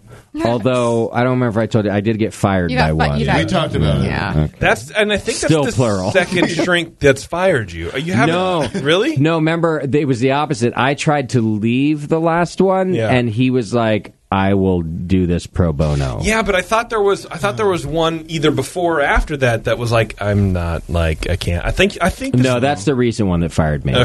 The first one I tried to fire, and he would not let me. Is my timeline? Yeah, it's all blended together. You don't get much sleep. You got the really kid. don't, man. Yeah, the first one was I tried to leave, and he was like, "No, seriously, I'll do it for free." But then didn't your craziness force him to like leave the country or something? He eventually left the country. He's in Bogota right now, writing his book about me. drinking ayahuasca and trying to cleanse his spirit of you. He's still in Martinez. He just told Justin that he was leaving the country just so Justin wouldn't show up. Right. Hey, Steve, no. He changed his last name. Yeah. Yes, exactly. He's trans now. Yeah, no, it was one of my recent ones that fired me. But anyway, so Jay's shrinks need a hug. I'm going to leave that one in there. Why not? Yeah. And then Bevo, specifically because of the wacka dissection. Yes. I'm leaving that in for sure. I would say for me that's got the lead. Okay. This one's tough. It's a tough one. I thought it'd be kind of a stinker, but it came out. It came out all right. It came out good. All right. Raise your hand if it's Doc after the pole incident.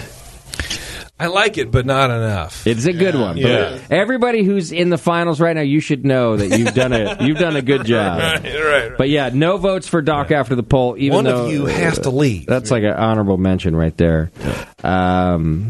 Okay, the person who invented this game? Raise your hand. Oh, that's it. That's the rest of the studio. Damn, besides JP. All right. JP, where was your vote going? To Brandon, to Bevo after the whack song. That was definitely my close number 2.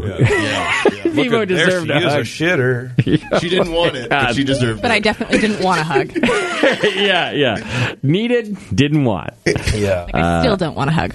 All right, so the winner is the person who invented this game / JP. That's Bracken. Really needs a hug. Good job, Bracken. Maybe we can find someone to give it to him. Yeah. Maybe. Actually, I'm in Bev's camp. I don't want to be touched. Actually, just tug on my pants and go. Should we close with wacka, wacka, wacka? No, I can't do it. I used to play that like weekly. Yeah. It's no, really, and it's one of those maybe things we where, are growing up. If it was submitted like today, do you think we would get as much traction? Do you think it would even hit the air? No, probably not. No, because, I don't think so either. But also because we have less like listener participation in general. Like it had its moment because people would call in and comment and like it was a whole thing. And now it would just be us making awkward jokes about it. I feel like also on the heels of the Me Too movement, that would be a very bad decision. we have to have our own Bevo 2 movement. Look at there, she's turning inside out from embarrassment. It would be all of our ringtones. It just wouldn't be on the air. That's right. Hey, Bev, do me a favor, call me. I can't find my phone. Oh, wacko, wacko, wacko. I mean, do you think we should listen to it once more just to be sure? It might have gotten better. It can't hurt anything, right? I mean, Bev is already embarrassed. Right. The damage has been done. Maybe I'm Teresa getting a hasn't little heard it all. traumatized because I actually... Had you never? You hadn't heard it before. Oh wow! Well, let us regale you. I originally realized it was a song designed especially for you. Oh, yeah, I just thought it was a really bad song. It is one of You're not wrong. It's one of I think 3 songs written by the same gentleman. Yeah. One of which was too inappropriate 10 years ago to play on the air. That is true. I forget. There was one that we didn't play, wasn't there? I can't remember I've if never you heard played it. You wouldn't even let me listen to it. Yeah, I can't remember if you played it or not. You're right. I think you censored it. What's that guy's name? Sugar Valley Brewery. Okay, we're not listening to it, and I got to go get the pizza before the place closes. I just want to see if I still have that song.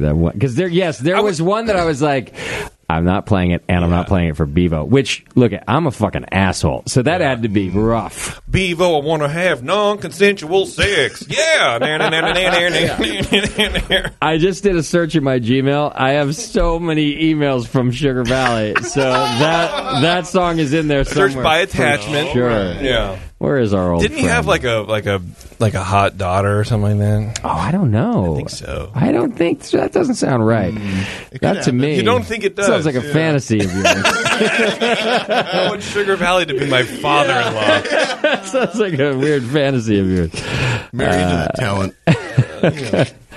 All right. Well, we'll call it a day. But produce him. If anyone wants to send in to feedback at thebrewingnetwork.com the show and the timestamp of when we actually analyzed Wacka Wacka. Emphasis on anal. I would love to hear 10-year-old us. Oh, God. Literally. Really? 10 years ago, but it's actually 10-year-old us. Yeah. All right. Embarrassing. This is how we get doxxed, Justin. I know. Yeah. The wrong usage, Warren. I defined it on the show, whenever that was. Can't do it. All right. Hey, thanks to Ghost Town Brewing Company from Oakland, California. You can go to ghosttownbrewing.com and learn more about them. Check them out on Facebook, too. I think they got even more information over there.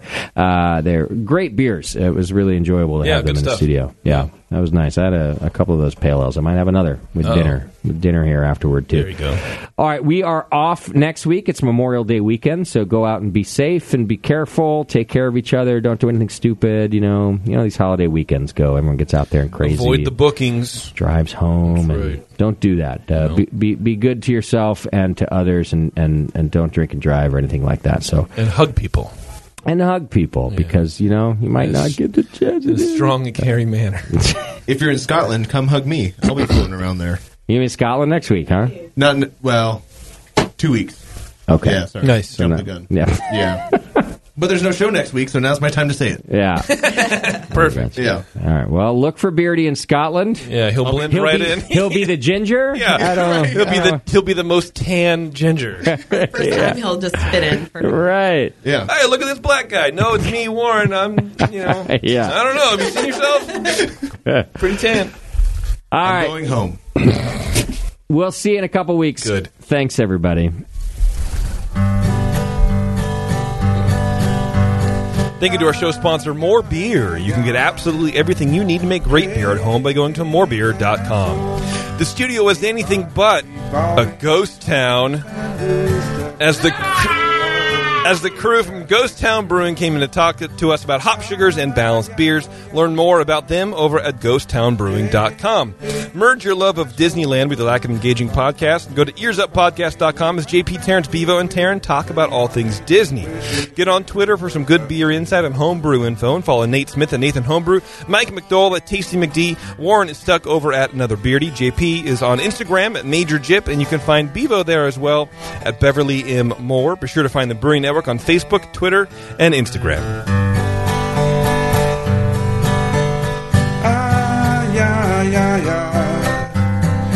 JP's an asshole. Justin's a nice guy and winning the race. JP does great as his charity.